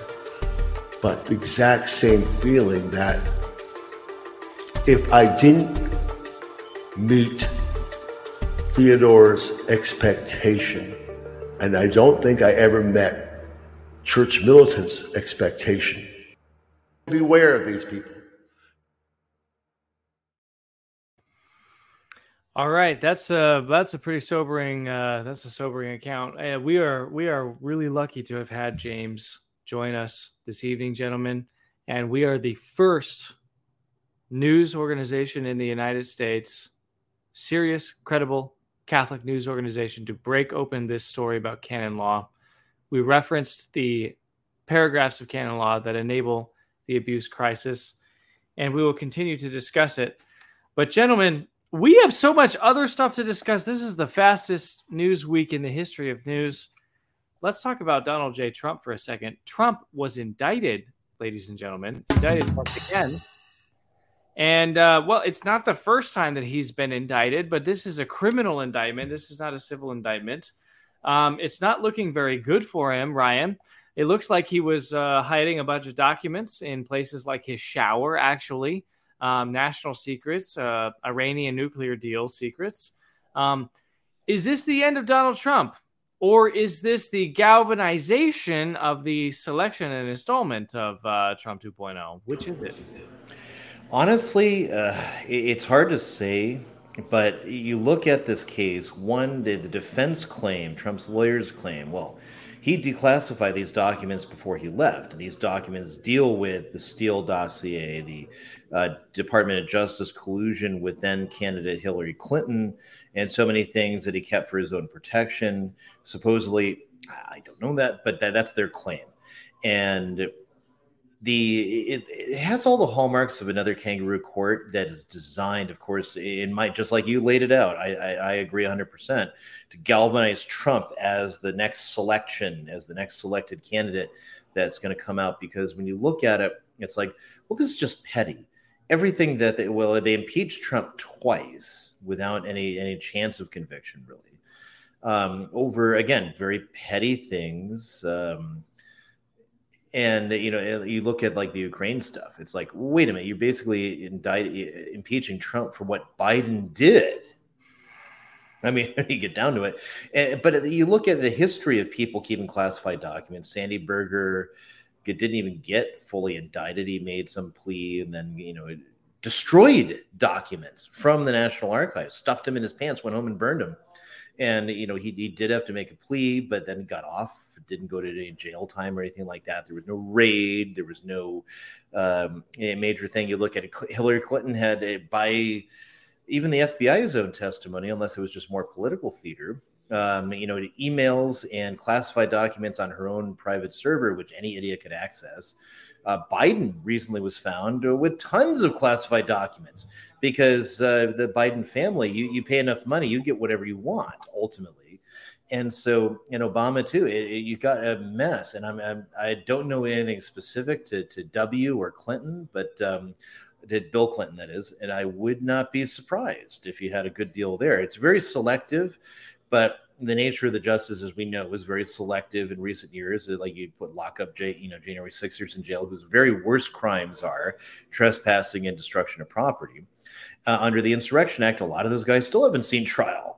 Versus people from the Summer of Love and Soros-funded attorneys dropped them. Said, nah, we're not going to prosecute that. Wait, what? These guys burned down buildings. You got them on video burning down buildings. No, there's only like a handful of convictions and arrests in regard to in the Summer of Love. So ultimately, I think that, this whole bit, it might be more political theater, or at the very worst, it really is the current president trying to eliminate his best contender. Which speaks to the nature of our country, right? I mean, Father, we live in banana republic. Banana republic. We've been compared to that. And in a banana republic, the definition of it is, jailing your opposition in order to maintain your control on the government. How is it possible that on the one hand, you can say we live in a banana republic and the Justice Department the Injustice Department is not to be trusted. The feds aren't to be trusted. It went from Comey's FBI, which instigated the Russia hoax, which we now know was an absolute hoax, right? So how can you trust the feds on the one hand, to prosecute, let's say, Father Jackson, but then you say, well, we're actually a banana republic and we have political prisoners. And if you oppose, this, that, or the other thing, if you oppose the satanic masses, for example, or if you oppose the COVID lockdowns, for example, then that is perfectly permissible for you to be canceled. You can't have it both ways. We have to decide once and for all if we are a post-constitutional nation or not. And then we have to be pretty, I think, consistent in our worldview. We can't cherry pick and say, well, I like the feds because they went after this trad priest I don't like, but I don't like the feds because they went after Orange Man because Orange Man's good. Well, I think the Rundown is the only one who have actually been consistent the whole time. Well, sure. And it's very similar to the argument atheists kind of like always make against theists, against Christians and whatnot. Trust the scientists because the scientists know. Trust Fauci. Just trust them because they say so. It's an argument from authority. No, a scientist is supposed to be an expert in his field of study and study that which pertains to his field of study. So him being knowledgeable, he can easily demonstrate and explain to the rest of us, smaller people, whatever, his findings, and then prove to us, make a case for his conclusion. That's why they have an authority, because they can actually make a case with evidence. Same thing with, it's supposed to be in the federal system. We're supposed to trust them because they can actually demonstrate, they can actually prove their conclusion. They can actually prove their argument, not simply because they make it and think it, saying, oh, these guys are experts, let's just believe them. No, there's a whole reason why you actually, everybody has a right to a day in court to prove their innocence. And of course, we're innocent until proven guilty, or rather it should be the other way around, that the government has to prove us guilty. The feds, it's the burden of proof is on them. So even the disposition to renounce that is already a renunciation of the Constitution, that we're renouncing all of our rights, because when I renounce it for someone else, I renounce it also for myself, of the right to be innocent until proven guilty. So yeah, there is a huge lack of consistency, but I think it is. Everybody just wants to see somebody else hurt. As the saying goes, hurt people hurt people. And so there are hurt people that want to see other people hurting, because somehow seeing somebody else suffer makes them feel good. Yeah. Misery loves company, in other words. New York City looks like, a desolate hell. Here it is. Time-lapse video. New York City. And it looks like that because of all of these fires that have started in Canada. Here are the fires that started in Canada, Ryan. All of southeast Quebec just caught on fire, guys. All of it. Insane. Insane. Look at that. The whole thing.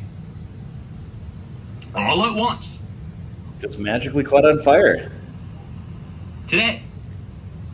And this is on top of Nova Scotia, New Jersey, and weird. The entire western side Climate of change, Canada I guess. burning. That's so weird. How did 19 fires start simultaneously in Canada? Bringing the death cloud to New York City. I don't understand how that happened. I'm sure it's a coincidence. Right?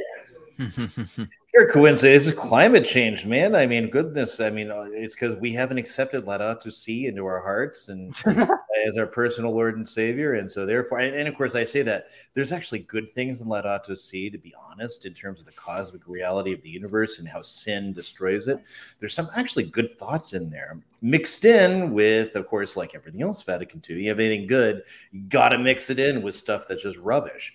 And of course, this is now being attributed to climate change. I seem to remember there was a UK commercial of sorts, like how doubting climate change could get you in jail. And they said that localized events in weather, like when it gets too cold, are not indicative of climate trends throughout the planet. Well, when it's on the other side and they want to promote something, oh, look, as if it's not from a local thing. It's not local trends in climate, because I mean, like so many things, the climate is driven by the sun and secondarily by the moon, not by our cars driving, cows farting, all these sorts of things. When you look at the actual parts per million of carbon in the atmosphere and so many things, it's obscene that there's so many geological things that outproduce man in terms of carbon. And of course, carbon is the enemy. It's never been proven that the whole, greenhouse effect and carbon is trapping all this stuff. That's never actually been proven. That is a grandiose assumption that is still to this very day propounded by the climate alarmists, by the Malthusian genocidal climate change cult. Here's the sun. Here's the sun causing climate change.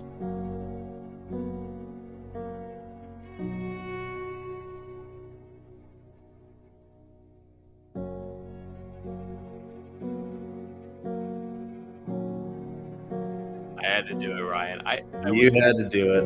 I couldn't stop I myself. say that the world is round, and someone else says it's flat.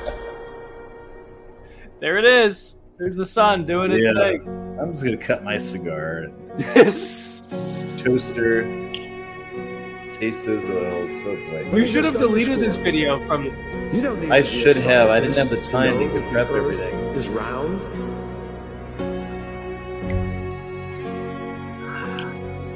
Look at that curve. In other breaking news, the world is round, not flat.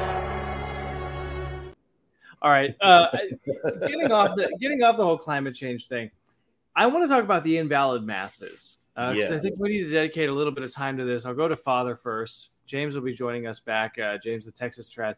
Invalid masses in the state of Kansas.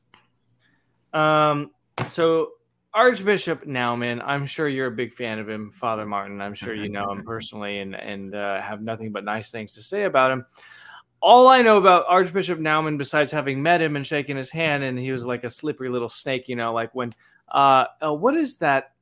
It's a precursor to Tolkien. It was one of the books that Tolkien read, and it was about, what was it about?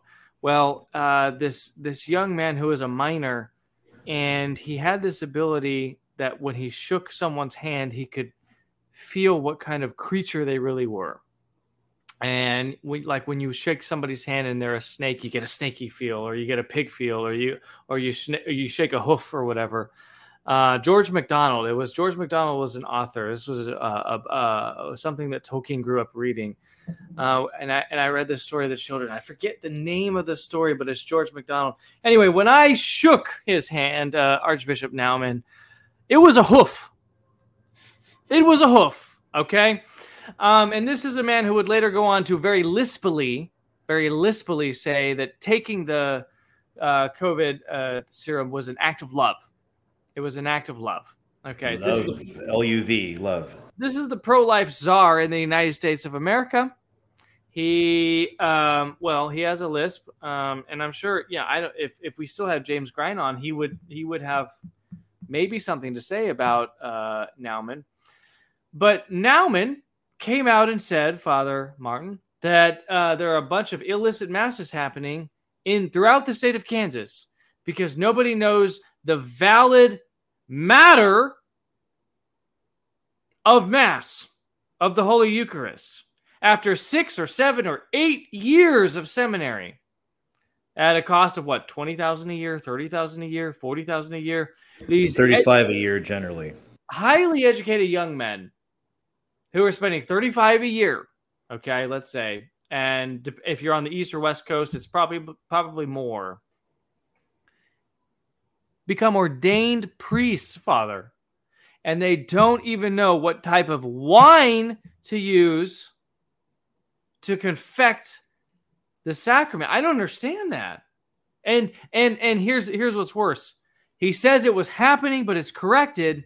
Doesn't say where it was happening, how long, who was affected, which priests, which parishes. Pride Mass is invalid, somebody says. Father, I don't even know what to say about this man. Yeah, and unfortunately, what probably happened was this. And I can only speculate because it seemed that the news broke because he wrote a letter specifically to his priests and his priest alone. And then one of his priests leaked it. And so he wasn't really intending to tell the rest of the faithful, thinking that they might worry, all that kind of stuff. He was just telling his priest saying, hey, I'm making a new law since I can't trust you guys with choosing valid matter for the wine, the precious blood. I'm making a new rule. It has to be ecclesiastical wine approved only. And you would think that if someone really had a question about, say, for instance, this parish is out in the boonies, 2 hours, 3 hours away from the nearest Catholic store that sells wine. And it's a hassle to get it shipped because it's alcohol. You have to have permissions, all this kind of stuff. Say there was a legit inconvenience.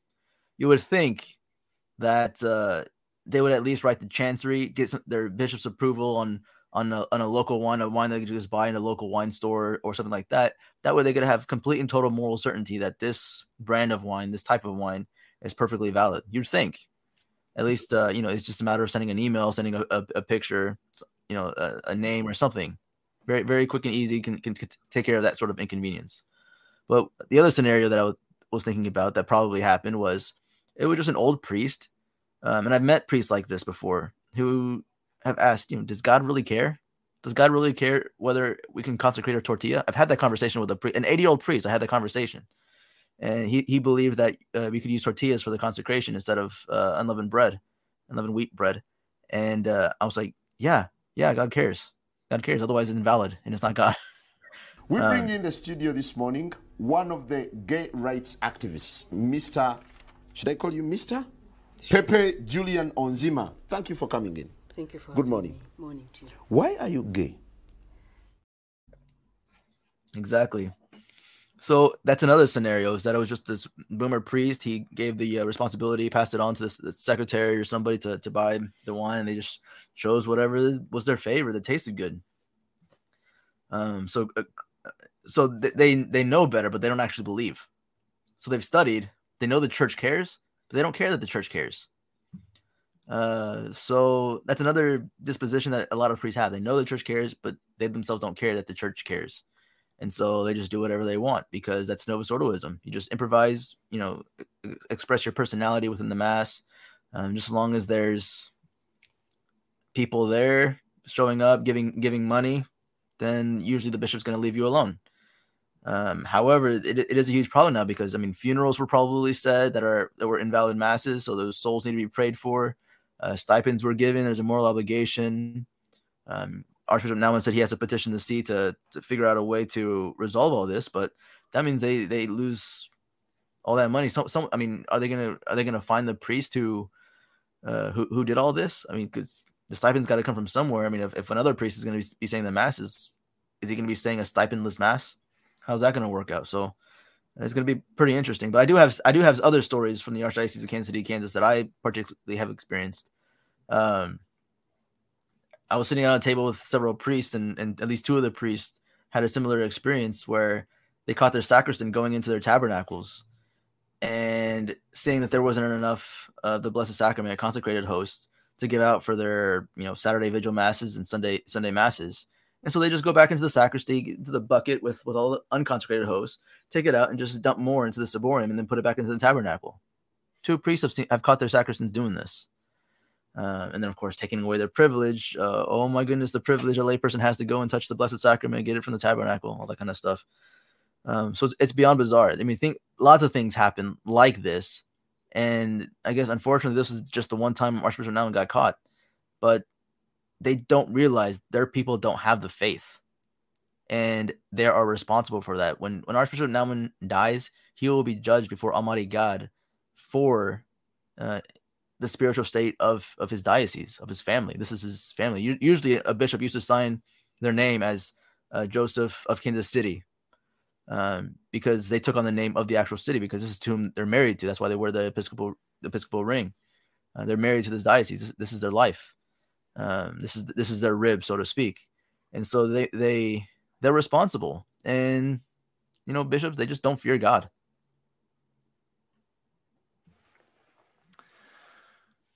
Ryan, I am afraid that this story is not getting enough coverage, and that people are not thinking deeply enough about potentially having unwittingly committed the act of idolatry before an unconsecrated host.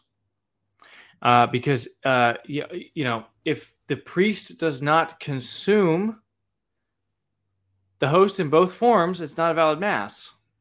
There has to be bread, there has to be wine. Otherwise, the sacrament has not been conferred, the sacrifice has not been offered, and the priest has to consume it. When we receive communion, and this is a thing that I think people kind of got clued in on during COVID, when we couldn't receive communion for various fake reasons. But that's actually an interruption. That's technically an interruption to the liturgy. The liturgy is about the priest consuming fully the sacrifice. But if there is no sacrifice made, then the priest is just consuming nothing, or just human terms. My fear is that the normies are going to explain this away and say, well, it didn't really happen, or it's just Kansas City. It's not everywhere. It's not the whole world. It's not the whole nation. Just, whatever. It's just Kansas. It's just the state of Kansas, which who cares about them, right? Dorothy's clicking her heels right now. My fear is that this is a lot more prevalent than what leads, than what meets the eye. And that this was only, as Father Martin pointed out, we only became aware of this because of a leak. This was not supposed to be in the public view. And it probably is happening more and more than we think. And there may be a question as to whether Novus Ordo masses, generally speaking, if you're not morally certain that it is valid, you can't go. So, yeah, there's a lot of things that go into this. So the first one being, like I noticed with the Pillar article that came out on this, that, is quickly going to be forgotten about, unfortunately. And then again, too, the posting of the Pillar and Fed book, there is a lot of comments where you just see average Catholics say, yeah, what's the difference? Who cares? And people, it shows how poorly catechized most Catholics are, right, in general. And so I know priests in the Novus Ordo. I know priests that there's no question they're using valid wine to consecrate the precious blood, for a fact. But how widespread are the ones who don't? And that is a really good question. And there's a number of things that go on, and like even in the Pillar reporting, what was it they were using? Was it Boone's Farm? Like the original thumbnail before circumstances and news changed, I had Bishop Naumann say Mass with a whole bunch of Boone's Farm bottles up on the altar, right? To drive the point home. I don't know if that's what they used. Whereas a priest using mustum without permission, which would at least be illicit. Is it, and then the Muslim question is a whole different can of worms anyway. Was it Welch's? Was it when I was in my brief stint in seminary? I had a homiletics and pastoral theology class, and what the priest who ran it, he brought in a priest that it basically boasted of the fact that there was a youth retreat and they forgot to bring the host and the wine, so he celebrated mass with Doritos and Pepsi, and it wasn't a joke. It was not a joke, which would have been a really bad joke. He was deadly serious, and I stopped for a minute, just trying to process. All right, did he make a joke and I just missed it because I'm dense? No, he was serious. And I just said, well, Father, that was invalid matter. And he's like, well, you can't judge these things. No, he was absolutely serious. Now I know. It's like, nah, that's, Father, look, you need to go back and revisit sacramental theology. I'm out of here. And of course, I got reprimanded for that, but whatever. It's short stint in seminary for a good reason. It's not rocket science. The requirements are so minimal. You get bread and you get wine. They're not that hard, but the innovating nature, with the Novus Ordo and with so many things. Oh, we're going to do this and we're going to do this, and we use these wines. And I mean, there are complicated things to get into. Okay, well, what does sulfides invalidate? What about fortified wine? Now, fortified wines would, because it's a whole different process, like port, Malmsey, Madeira, and Malmsey is a type of Madeira. Those types of wines, they're great. They're wonderful. They're delicious dessert wines. They're not proper matter for the Eucharist. They're fortified wines. But how about just wine? So the minimum qualifications are basically grapes that have been properly fermented, and there are naturally occurring sulfates. And what happens if you add sulfates, like a lot of winemakers in this country do? Then they are still valid, because those don't invalidate the matter. You still have the grape, the fruit of the grape, and it is fermented. And that's kind of your bare minimum. It's not rocket science, and that's why I think for justice, it should be known. What were they using? It should be made known to the priests what these guys were using, just in case anyone's confused. All right, yeah, you don't use this, and then put out very clearly, we have certified these. And maybe you need a thing like the Jews have for kosher. Maybe you need something that says these are the wines that you can use, and only these and nothing else. And that would be fine. Or you have, again, like you had in the Middle Ages, societies dedicated to the altar that produce specifically hosts and wines that are only in line with what will make a valid sacrament. I mean, do we need to revisit the whole Chinese rites controversy? Do we need to revisit these things that long since have been hashed out by the church in terms of what is necessary for validity? And because I knew we were going to talk about this, I went through like every manual I've got, every last thing I've got, just double check, and they don't say very much about it. It has to be the fermented fruit of the grape, period, with no admixture of other juices, of other fruits, of other anything else. And that's it. And then that's, a pretty easy go in terms of whether it's red or white doesn't really matter, as long as it's the actual fruit of the grape. And it's not fortified, it's not added to, it's not something that changes its nature as wine. It's not Boone's Farm, it's not wine coolers, it's not these sorts of things. Why you want to do that is it's just obscene novelty and love of novelty.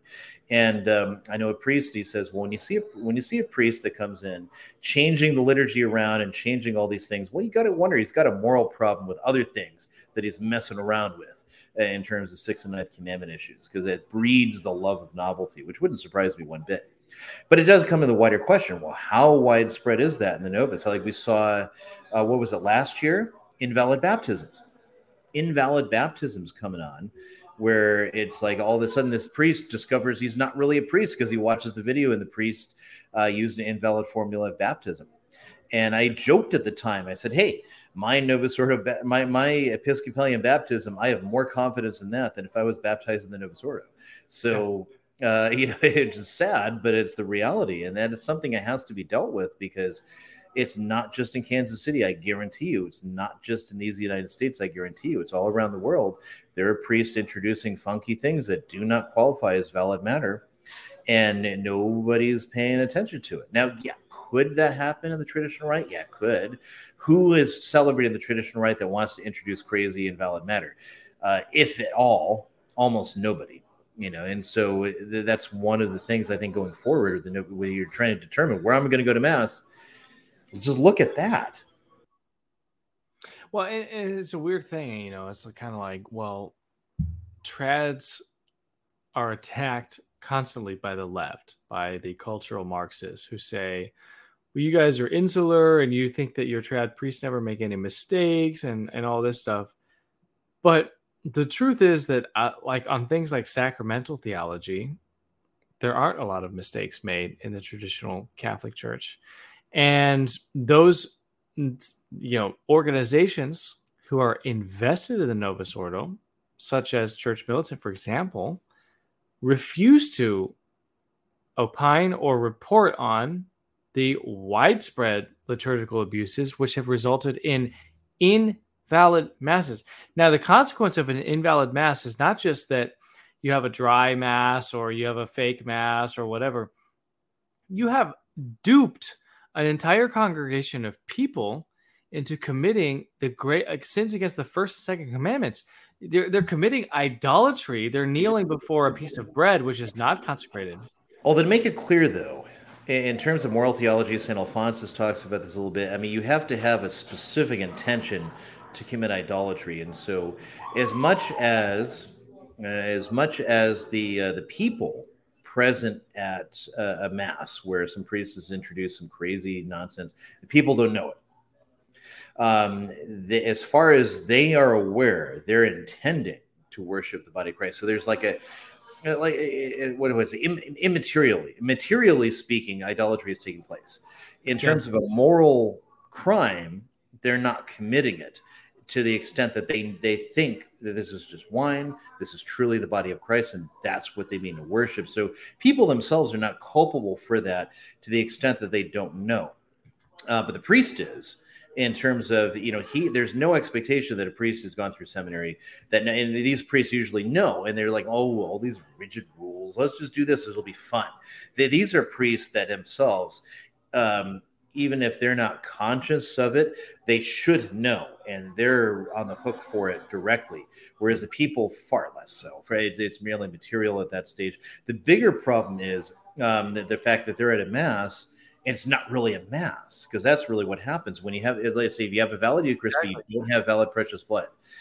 It is not a mass, sacramentally, because what is the mass? The mass is a representative sacrifice. It is the representation of what took place in Calvary.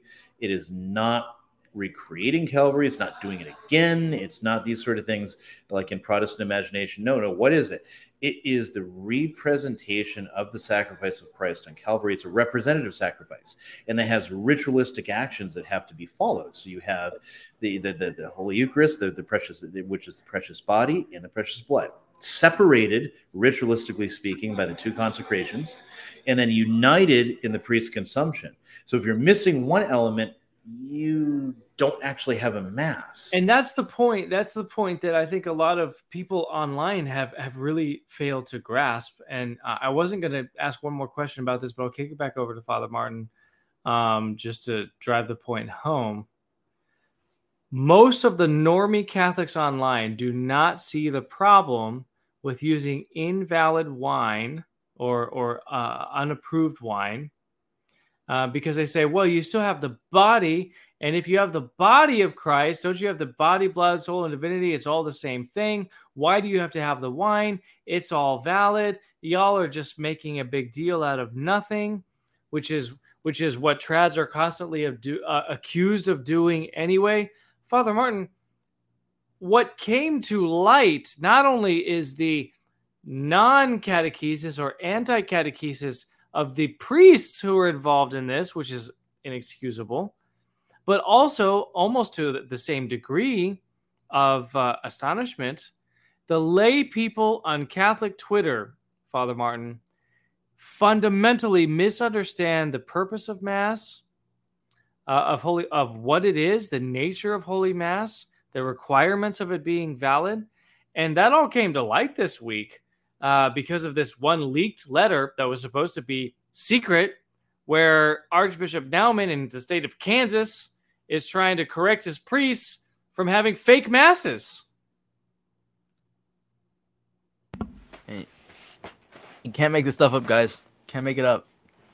But it is true, is that the Novus Ordites don't know how theological deficient they are, how much they don't understand. Like there was a priest who makes it a point to look and dress really funny in costumes on Twitter, dressed up as Mario and whatnot, that said something like, I'm really tired of trads saying that the mass that I grew up with, where I found Christ and all this kind of stuff. Oh my gosh. Is this the fat one with the mustache down in Alabama? Yeah, the curly mustache. Yeah, okay, all right. Go ahead. And it's like, it's case in point that this is what this mass turns you into, is that you don't understand your faith. You have to go to get 2 master's degrees in seminary to know something of it, and still those people not guaranteed enough to select the correct wine for mass, or to even know that it's even important, or to believe it's even important. And so even after growing up as a Novus Ordo Catholic and 2 master's degrees in a Novus Ordo seminary, you still can't get the wine right. So they always launch the attacks. Of course, like you said, oh, this happens in traditionalism too. It's like not everywhere. I mean, Father John was telling me a story of one time he was this is up in Canada, and he was concelebrating a mass back in his Novus Ordo days, really early on, because of course he was in the Order of St. Augustine, and he was in Toronto. He had to concelebrate with the Cardinal Archbishop there. And the evening before, he was getting a tour of whatever monastery that they were at, because that's where it was going to take place. And he was in the kitchen and saw somebody there baking the hosts for the following day, actually making the host there. And he saw all of the ingredients, the oats, the honey, the olive oil, all that kind of stuff. It was not pure wheat. And he didn't think anything of it, because he didn't really ask, hey, what is this for? He thought maybe it was like some sort of treat or something. But then he's in the sacristy the following day. He sees the hosts in the paten to be consecrated, and he realizes that was that bread from the night before that was about to be baked. And so he was kind of flipping out. And ultimately, the cardinal did try to consecrate this invalid matter, in which case Father John just got up and left. And it was a story because one of his good friends stayed, and I mean, also understanding the situation, and they both had a moment together outside right after. It's like, we know that was invalid matter, and yet what are we doing here? So it even rises up all the way to the top. A cardinal will look at bread in front of him, and even though it's invalid matter, we'll still try to consecrate it. I know, like, growing up, Novus Ordo, I was receiving hosts that were like cubes and very, very, very sticky. There was obviously something else in it growing up Novus Ordo. So I know also this happens. I mean, I didn't know what was happening on until much later in my life, when I had my reversion and everything else. But it happens everywhere, and it's not. I mean, they really don't have an argument. They can convince themselves, they can lie to themselves, they can be in denial all they want. I mean, you can't tell someone the truth who won't receive it. You can't force the light into anybody. They have to open their eyes. And a lot of these Novus Ordites, they're so comfortable where they are, so afraid of being called effeminate, so afraid of actually converting their lives. They love believing in our Lord. They love believing. They love hearing fuzzy sermons and things that make them think of, everybody, especially, just making them feel good. But when it actually comes giving up something that they like doing, oh no, that's not necessary. Oh no, all these requirements, all these rules. It's just that's the spirituality of the Novus Ordite is get to heaven giving up as little as possible. Guys, and actually, can I add that there was one occasion where the previous, not the current, but the previous cardinal in Toronto made a visitation. He went to a mass, celebrating mass in this one parish, and as he was going, this is like in the 90s, and he starts the institution, whereas then he seriously looks at the bread. He didn't look to the bread prior. He did the offertory kind of pro forma on the paten, didn't really look at it. But now he's holding it. He looks at it, and as he's saying the words consecration, he kind of stops, opens his eyes, and says, "Raisins." And then he looks back at the priest, like, "Where's this altar bread from?" And they said, "Well, we make it here." And so he made the priest go out to the local Catholic goods store and get altar breads, because this wasn't valid by any way you shook it. And so, and there's, I chalk something up for some guy at least had some notion of it. But again, what kind of oversights going on, and how many other times does this take place where the bishop doesn't catch that? Yeah. All right, let's move forward. Guys, Tucker Carlson said that the biggest story in the history of civilization, many people on Twitter have said that the biggest story in the history of civilization is this psyop that's going on called Operation Blue Beam. Operation Blue Beam is to convince people that we are being invaded by aliens. Here we go. Aliens are now landing in the United States of America. I saw a map, Ryan.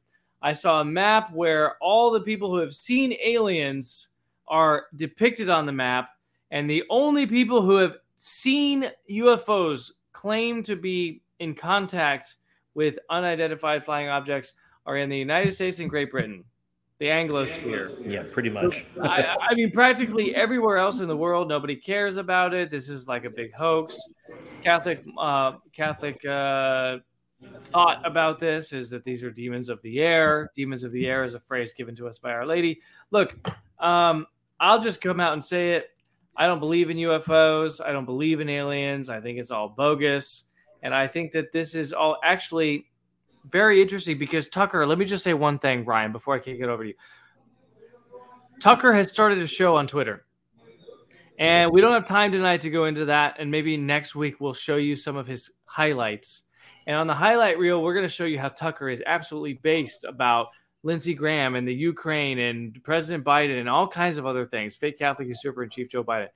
But he still lands the plane on episode number 1 on Twitter about how important it is that in any real society, so-called, in any civilized world, so-called, we would be talking about the biggest story in the history of the world, which is that some random guy with no credibility put out a thing on some third world website saying that he thinks that there might be a UFO somewhere in the United States. And by the way, they're traveling at hypersonic speeds, Ryan, but they crash in North America primarily, and we're the only ones that have them, and that's why we have all this technology, etc.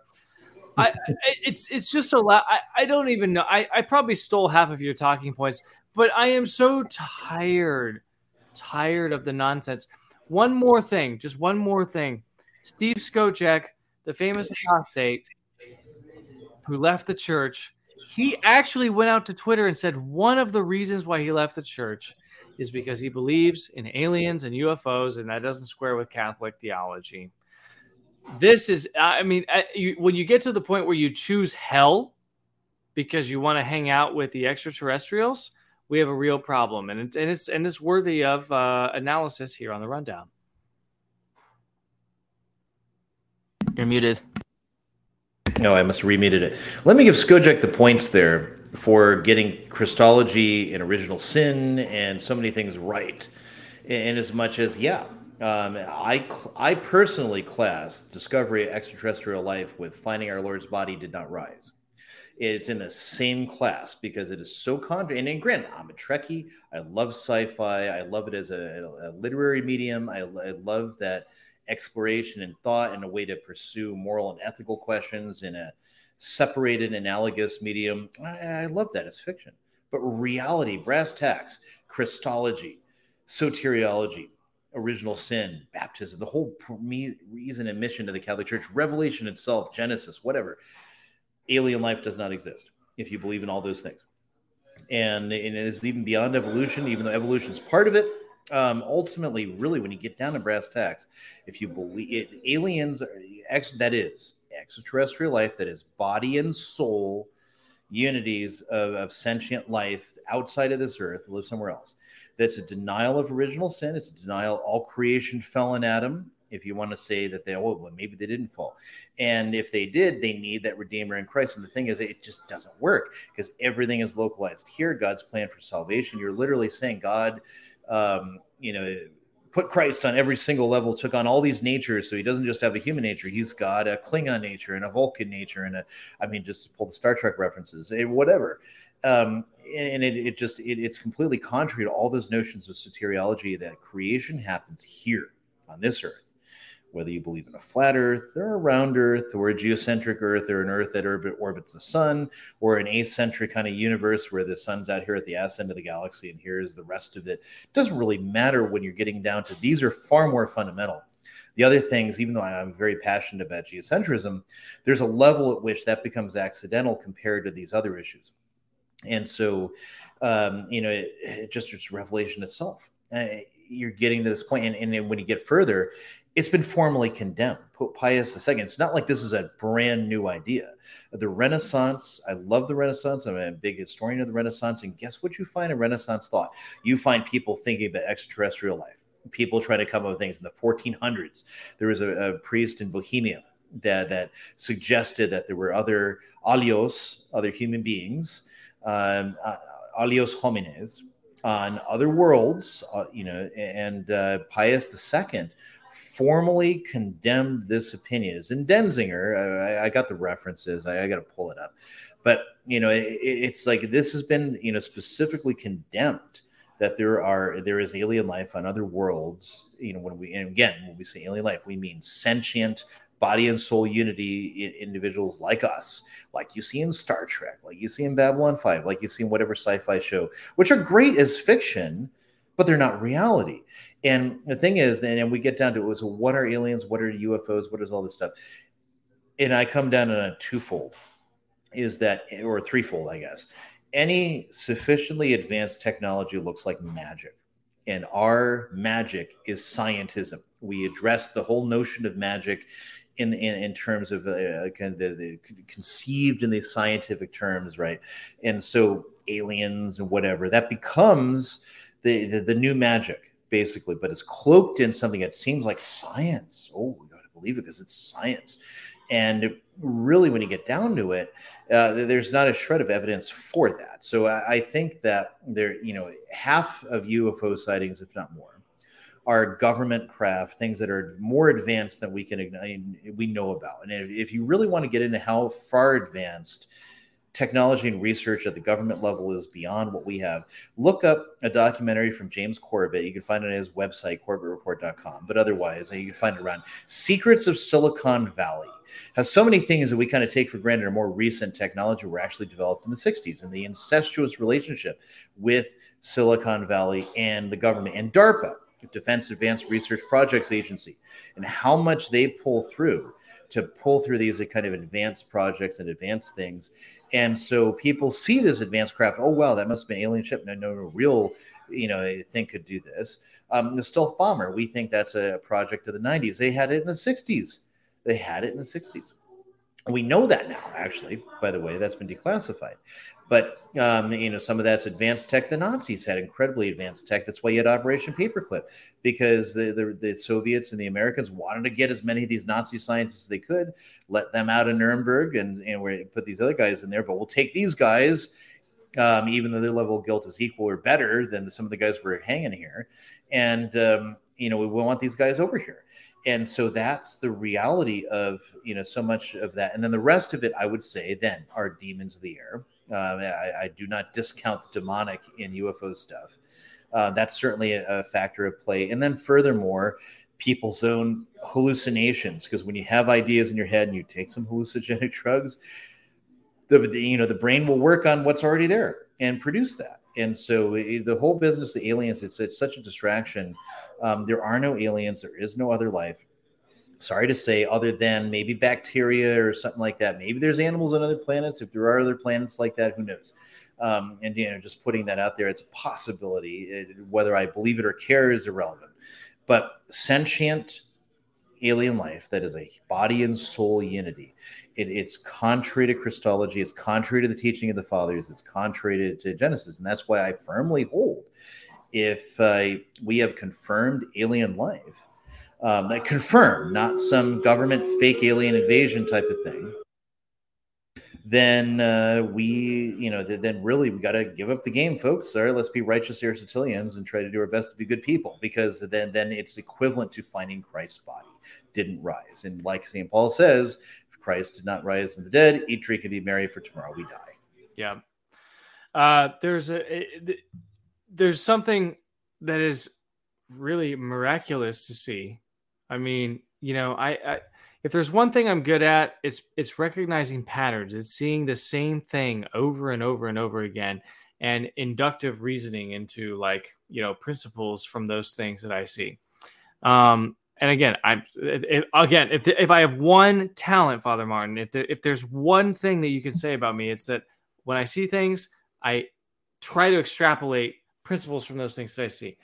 What I have seen online with respect to this whole UFO thing is that the one dividing line between people is whether or not they go to the traditional Latin Mass exclusively or not. And if the answer is not, then they love aliens. They just do. They love aliens. And I don't care if it's Dave Gordon at Church Militant, who's a Novus Ordite. I don't care if it's a classical theist on Twitter who is basically a Novus Ordite, or that is the dividing line.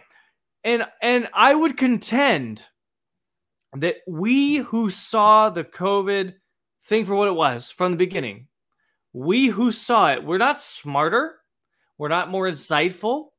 We don't have these special glasses. We don't have a magic ball. We don't have any sorcery or anything.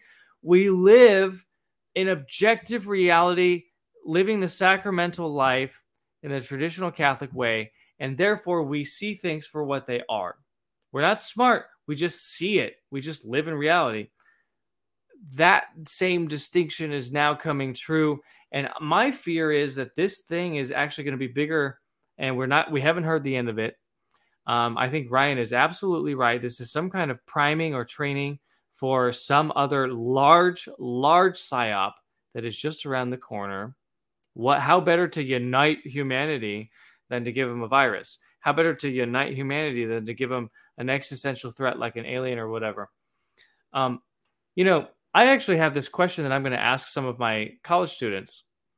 If CNN, MSNBC, Fox News, if the big three networks, ABC, NBC, CBS, if the Washington Post and the New York Times, if everybody at one time announces a thing, right, and calls it true, and it's on Google and it's on Firefox and wherever you go, and that one narrative is being carried by all of those people, who are you to say it's not true? How do you know it's not true? If they all say that the sky is green, if everybody says that the sky is green, and you can look up and you say, well, it actually looks blue, who are you to say that it's not green? The authorities have pronounced on it. If the president does a briefing on it, if the government says there's a briefing on it, if the law of the land, if they lock you down or cancel you or debank you or deperson you or deplatform you, whatever, if you don't agree with it, who are you to disagree with the narrative? So if they tell us, if everybody comes together and tells us, well, we've got extraterrestrials and we've got the spacecraft and we got all this stuff, who are we to say that we don't, right? But that line, that same bright line that separates the people who saw the hoax for what it was, see this for what it is, what does it have to do with liturgy? I don't know, Father Martin, other than to just say that I feel like we are living in reality, and there's no other way to say it, unless you have some other explanation. Why is it liturgical, whether or not you believe in aliens? Beam me up, Scotty. Anthropocentrism. Man is the center of the liturgy for the Novus Ordo, and God is the center of the liturgy for the traditional Catholic. Why does this have to do with anthropocentrism? Well, just shortly after the Renaissance and the Enlightenment period, humanity gets obsessed with technology because they see the seculars in that era saw religion and morals as a way of bettering humanity, but to better humanity so that we don't suffer undesirable consequences or undesirable social consequences, the individual particular consequences or social consequences. But then we started getting smarter with science and mathematics, with creating new things, new technologies, and we saw technologies as a way to escape morality, such as contraception. It's a technology that allows us to forego morals because, well, chastity was seen as a way to just not have the undesirable consequence. Children, family, But then if we can create contraception, look, we don't need morality anymore. We don't need chastity anymore. We can just take the pill or whatever else and go on. So since then, I mean, Sir Francis Bacon said knowledge is power. Since then, humanity has come to think of the next generation of humanity, the superhuman, the Superman. What's one step next in our evolution? Well, it's an intelligent being that is superior technologically. So when sci-fi started being developed, how did they present the alien? They presented the alien as superhuman, something that we should be afraid of.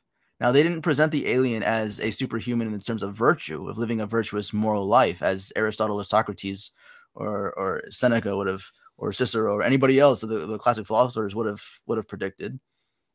They didn't portray the alien as that, as a superhuman in that way. They present the alien as super technologically advanced because they think that the purpose of our intellect is to create technology, but that's a practical science. But in fact, Aristotle will argue, no, it's contemplative, it's speculative. The speculative sciences are higher than the practical ones. And so the greatest exercise of the intellect, the one who has the best and sharpest intellect, the ones who's literally living their full human nature, which is an intellectual nature, a rational nature, is one who's living a virtuous life. But our society, our culture thinks that no, the better human is a human that's more technologically advanced. And so that's when they started giving us aliens as the superhuman, something that we ought to be, something we ought to look up to and aspire and be wowed by, simply as intellectual beings that are technologically advanced, and their technology proves their higher intellect, not their virtue, but their technology. And so even now, you were talking about the news groups, we have a very big problem on our hands. AI, where you can no longer trust your eyes. You can no longer trust what you see. You can no longer believe what you see right in front of your face. Even the things that you see on the internet, even the things pretty soon, maybe even in real life, you have to question and say, where did this come from? Who put it together? Is this really what I'm seeing? Are my eyes deceiving me? Because then that's exactly what René Descartes asked at the University of Paris. Can I trust my senses? If the answer is no, well, what can I trust? What can I be absolutely certain of? And then ultimately his conclusion was, oh, my own existence. I have to start there because everything else I can deny except for the denier. If I deny the denier, I can't exist to deny. So it's a self-refuting philosophy. So I have to at least admit that I exist. And so that's what he said, cogito ergo sum. And that's what also led to everybody else to believe in, one of his sons is Sir Francis Bacon and Hobbes and everybody else. So I think it's actually a huge trick to get all of us to become Cartesian. AI, aliens, the Novus Ordo liturgy, it's all about being Cartesian. Yeah, and famously, there was a deception in this whole thing. You take a stick, you immerse half of it in water, it appears to bend, therefore you can't believe what your senses are telling you. You can't believe your eyes, right? Because light is bending, and all of modernism based on a bent stick. But we do. I'm not going to go there, ladies and gentlemen. I'm not going to talk about Michael Voris and his bent stick. We're going to go talk about. I know. I shouldn't have said that, Ryan. You don't like it. I get it. I'm sorry. I'm looking for our unpopular opinion video. Here it is. And now, the moment you've been waiting for. Prepare to be mesmerized. Get on your tinfoil hats. Get out your pies for opinions more unpopular than an alpha male at a gender studies retreat. It's the Rundown's own Unpopular Opinions segment.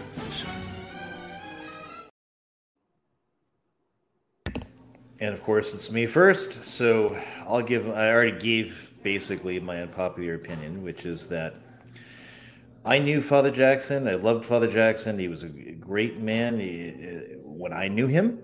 an upright man. And if what Mike says is true, this is all part of a big legal maneuver to get around his being basically set up. I sure hope so. I so desperately hope so. But my unpopular opinion is, even if all that's true, pleading guilty, or put it this way, if you plead guilty to like a possession of child pornography, which should be, or in this case, he's pleading to the reception thereof, which granted brings in legal jargon. I don't know what the statute says in terms of legal or reception versus possession. But if you're pleading guilty to that, then even if you are innocent and you're looking for a way out of a bad situation, you should get the death penalty. And in this scenario, hypothetical scenario that Father Jackson is innocent, I sure hope he's innocent. I really do. But even in this scenario, if you know you're innocent, but you see the cards are stacked against you, the Eye of Sauron has framed you up, as it were, then what you really need to do is accept the death penalty and accept that it'll all be reconciled at the last judgment. And so, and that goes for, I guess that goes for me if I'm accused of a capital crime. If I was going to, in a real situation where you're not sitting in life in prison for 20 years while appeals get fought and all these things. Summary judgments given, or you got 1 week to get your affairs in order and you're going to the scaffold. If I looked at it and I pled to some capital crime because hey, this will be easier than going to trial, then I should be willing to take the death penalty. And so that's my unpopular opinion, is that even if Father Jackson is innocent, pleading to what he has pled to should merit the death penalty, even if he's innocent. And it'll be ultimately better for him, because the last judgment, it'll all get squared away and you'll all be able to see who the bad actors were and what the real thing happened. So that's it. Father Martin. I'm debating between two. My unpopular opinion is I think things are not going to go very well for Trump, even though things look very, very good in the sense that his trial, the judge judging it was appointed by Trump. But I think he's really going to have to pay for the one campaign promise that he didn't keep in 2016, which was to drain the swamp. He didn't work hard enough at it. Obviously, part of the swamp locked us all down for 2 years. And he wasn't really too sorry about that. But I think that whatever plan that they have orchestrated, they're not going to quit until they win. So I think he's between a rock and a hard spot right now. And this is, of course, extremely bad for our rule of law in the United States. I mean, but when there's no truth, how can there be a rule of law? So because the left has discarded truth, and even the right with the whole gay pride flag thing, discarding truth, natural law. Both of it is they're both responsible for denying the rule of law, because it's a denial of truth. So I think we've got more bad news about Trump coming our way. All right. My unpopular opinion tonight is that Gary Michael Voris, Gary the Fairy, who has lots of issues, including a collapsing pox face and perhaps carrying a venereal disease, is a liar. And he says that Taylor Marshall and others refuse to condemn pedophiles. I have said, absolutely, I don't care if a priest has behind his name, if he has the letters FSSP, SJ, OP, Order of Preachers, OFM, Friars, Institute of Christ the King. I don't care what letters are behind his name. SSPX. If that priest molested kids, Jesus Christ already told us what to do with him. You get a big millstone, you tie it around his neck, and you throw him in the ocean. I didn't make that up. That's what Christ, the second person of the Trinity, said. Zero tolerance for sexual abuse in any group, any diocese, anywhere. I don't care if you're a pope, cardinal, archbishop, trad, not trad, whatever. If you use your authority, your spiritual authority as father, pater, and molest children, vulnerable adults, seminarians, whatever, I think you deserve the millstone in the ocean. Absolutely. Right away. That's interesting because we are constantly told that we don't condemn these people, but we do. We report on it and we condemn them.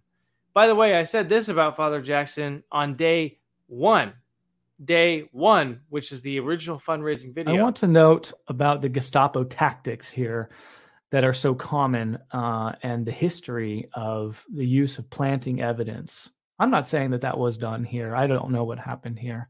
I'm not saying that that was done here. I don't know what happened here. So I'm willing to follow the facts wherever they lead. And that's why I set this up the way that it's set up. I don't know if he did it or if he didn't do it.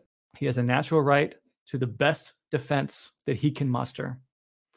And if we're wrong, if we're all wrong in presuming his innocence, we're willing to face that truth, but at least we will have discovered it and verified it ourselves.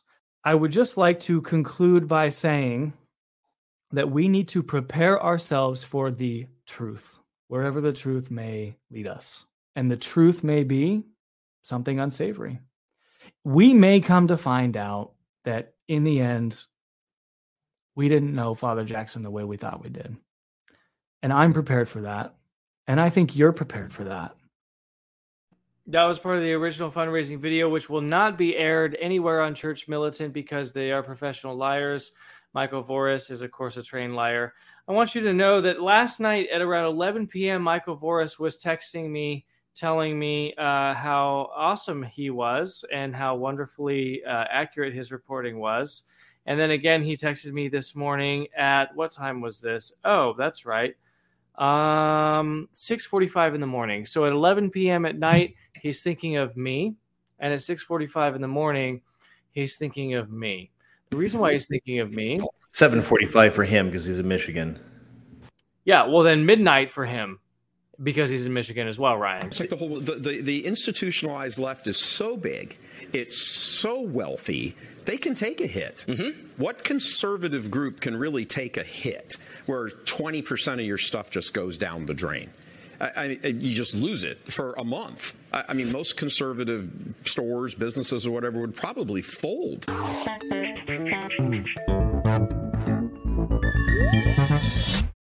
The reason why Michael Voris is obsessed with me is because his organization is shrinking and they couldn't defeat one hobby podcaster, yours truly. You heard it earlier today when we were talking with James Grein that the reason they refused to report on canon law, besides the fact that they profit off of children being abused, they literally profit off of children being abused. They've admitted that on Twitter. Besides that is that they wouldn't report on it because they were all obsessed in late April of 2022 with me. So I am the most dangerous person in Michael Voris's life, which is why he goes to bed thinking of me and communicating with me and waking up communicating with me. I can't wait for his Vortex episode, which will be viewed by less people than who viewed this Rundown episode. His influence is waning, and his punishment from God actually, I think, is a mercy. It is a mercy for a homo narcissist to drift into irrelevance, because irrelevance is God's gift to the homo narcissist who needs the attention, who needs people looking at him at all times. Why am I talking about Michael Voris, you say, when Father Jackson has pled guilty? Well, because you know what? I think we need to take a little bit more time to digest the Father Jackson thing and not rush to judgment. I think the person who prudentially observes the situation for just a little bit longer than most people, takes it in and digests it, is ultimately going to make a better decision. Gentlemen, we need to grift.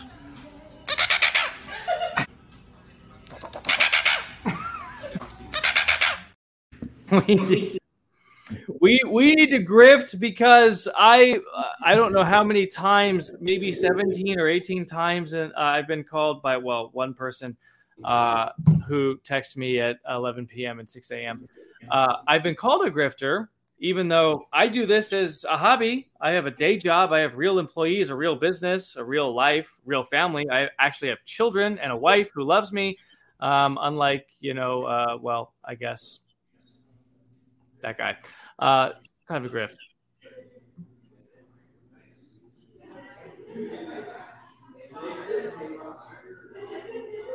That's a play his GIF. I know. I need to find it. I can't.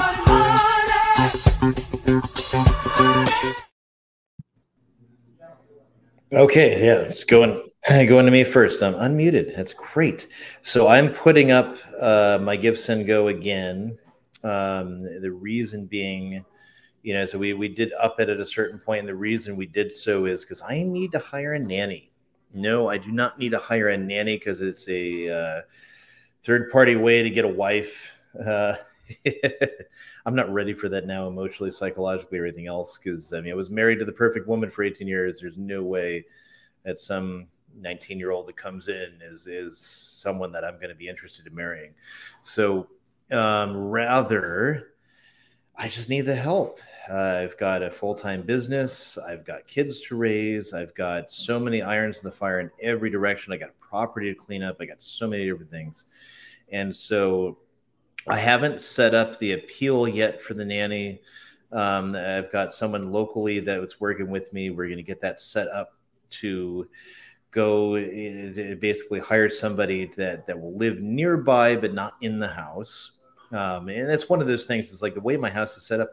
Theoretically, I could just like vacate the master bedroom and say, all right, the nanny sleeps here, and we get the toddler bed set up, and that's just cool, and I'll do the extra room. But the propriety element just comes in, where it's just like, you got a 22-year-old or a 25-year-old living with you that's not your wife? That looks bad. Yeah, it does look bad. It looks bad for her. I don't care about me.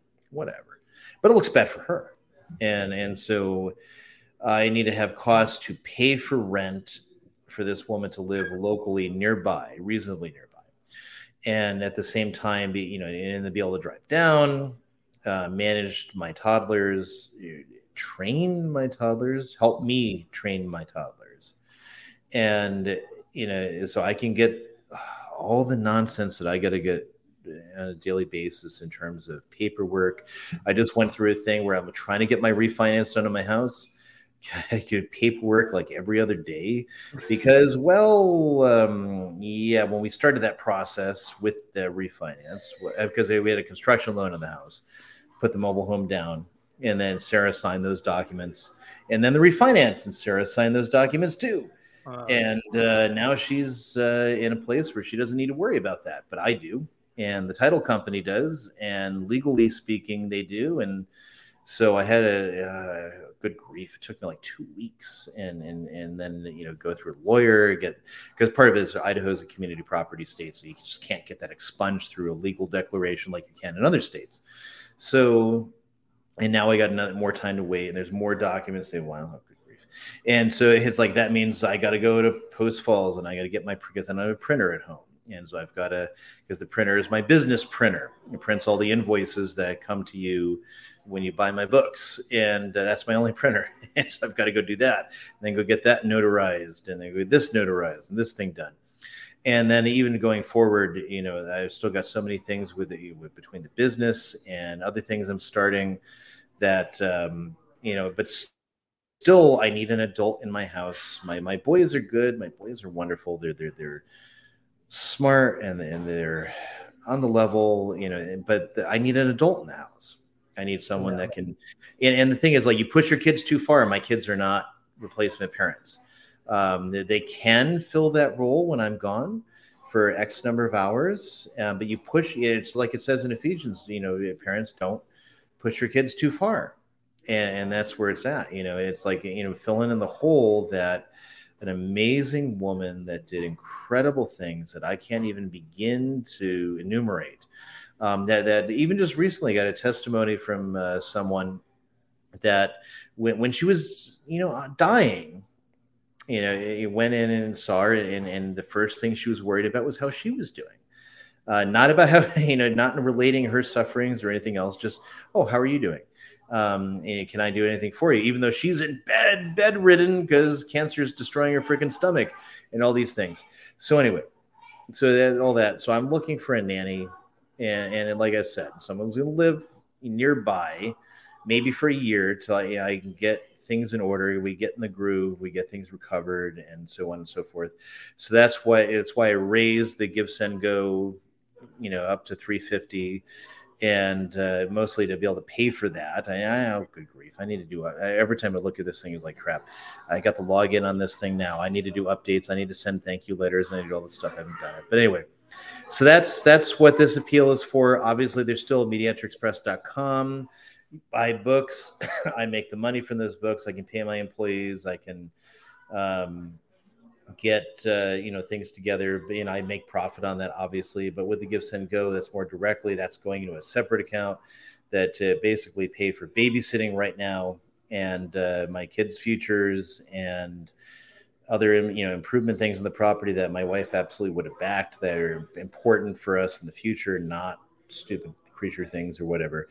And and that's kind of the run of the mill of it. So I mean, it's hard when you lose, and of course, it's one of those things too with life insurance. Like, we didn't have life insurance because, like, we need to get that in order. And then when we got on the property, when she was pregnant, before any of the problems manifested, we said, as soon as we have this baby and we get in order in this house, we're going to sit down, do our wills, we'll do life insurance, do all this stuff. Well, that didn't happen. Instead, discovered she has cancer before we had the life insurance in place. So I have that in place now for me, thankfully. God forbid anything happens to me, at least the kids will be provided for. But it's something we probably should have done a while back, but it was always in the back burner. When you're a large family, you're moving, you're trying to get things done. You just don't think about those things. You just don't worry about those things. Like, we're doing this, we're covering this, we're taking care of this. And there's so many different things at every level, every minute. You're just like, we'll get this eventually. Unfortunately, eventually caught up with us a lot sooner than we thought. So anyway, so that's why that's still there. And I just figured I'd put it in Give, Send, Go /Sarah Grant. Or is there a dash between Sarah and Grant? Well, if you just put it into Google, Give, Send, Go, Sarah Grant, it'll come up, the first hit. So if you do it that way.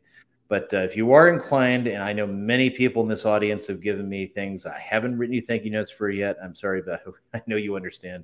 And I absolutely thank every single person, that people in my parish, which is Fraternity St. Peter Parish here in Post Falls, St. Joan of Arc, and also Immaculate Conception, the Society of Pius X Parish. People from both parishes have given us, money and assistance and help, and which is really amazing to see everyone come together in spite of whatever contemporary issues, that the clergy in one place anyway want to use to divide another. It's really great to see everyone come together and say, hey, look, here's a family that needs help. We're going to help you. And so it's been a huge thing for me. The women that have been coming and helping every day. I've got coverage almost every day now, to help with things. When I need to go to town, I need to take care of X. I've got it. Thanks be to God. I better than I deserve, frankly. So.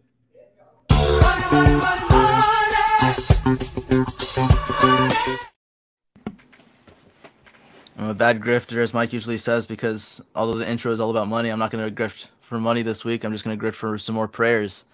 On Wednesday is June 14th, and that is the anniversary of Father John's priestly ordination. He was ordained in 1986. So if you keep him in your prayers this Wednesday and pray for the repose of his soul, I'd be very grateful. That's all I got. That's it? That's it. Pray for Father John.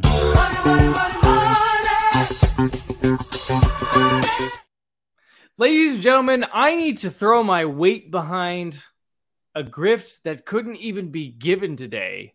This is James. James needs a new laptop, and he's only asking for $1,200. But literally, the reason why James, the Texas trad, is not here right now is because his laptop crapped out.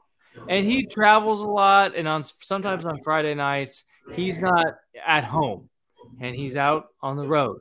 Oftentimes, we will do these rundowns on a Thursday night, where he's definitely not at home. He's out on the road. So I am asking you, ladies and gentlemen, please, to consider going to James Needs a Laptop, created by James the Texas Trad. Now, he gave us, what is the link to this? GiveSendGo.com/James the Texas Trad. That's GiveSendGo.com/James the Texas Trad. He's raised $440 as of this live broadcast, and he's only asking for $1,200. He's a third of the way there. We need to get this man a laptop, guys. I am fed up with it. I am ready to hear the wisdom of James the Texas Trad, sometimes called James the Nigerian Trad. But if you go to GiveSendGo.com/James the Texas Trad, you can, in fact, help him get a functioning laptop, for goodness sake, so that he can continue doing the rundowns, which you are all here for, and you are here to hear.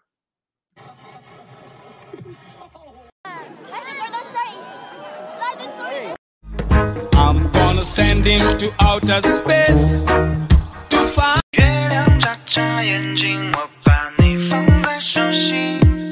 What do you think we need to do? Oh, we need a revolution, and we need it now, not like. I am not gay. I have relationships with women, sex with men.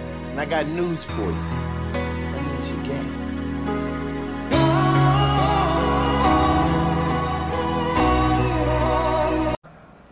I believe that together we can make America great again. And with your help, your heart, your devotion, and your efforts, we can build a community of hope that will inspire the world. God bless you, and thank you very much. He said it. It's his phrase. Say the picture of the Clintons and the Trumps together at a wedding. I mean, and the Clintons, the Trumps, the Obamas, the Bushes, they're all there. Yeah. Ryan's muted. Ryan's talking, but he's muted. It's one big club, but you ain't in it. We're not.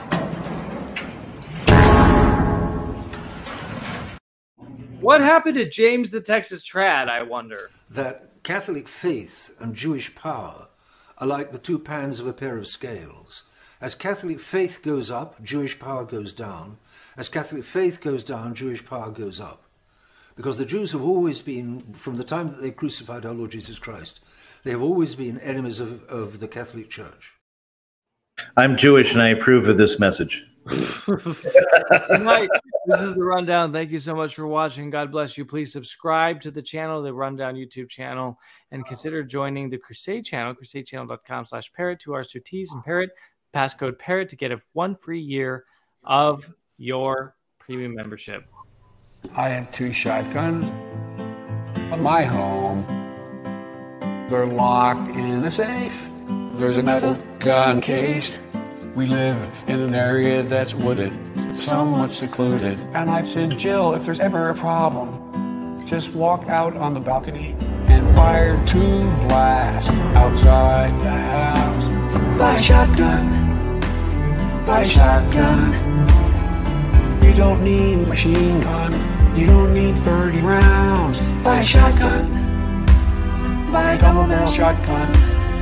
No, you don't need a flamethrower, and you don't need a tank. You don't need an AR-15 to scare those thugs away. No, and I don't need a grenade launcher. I don't need an F-15. There's just one thing I need to do, and they'll stay away from me.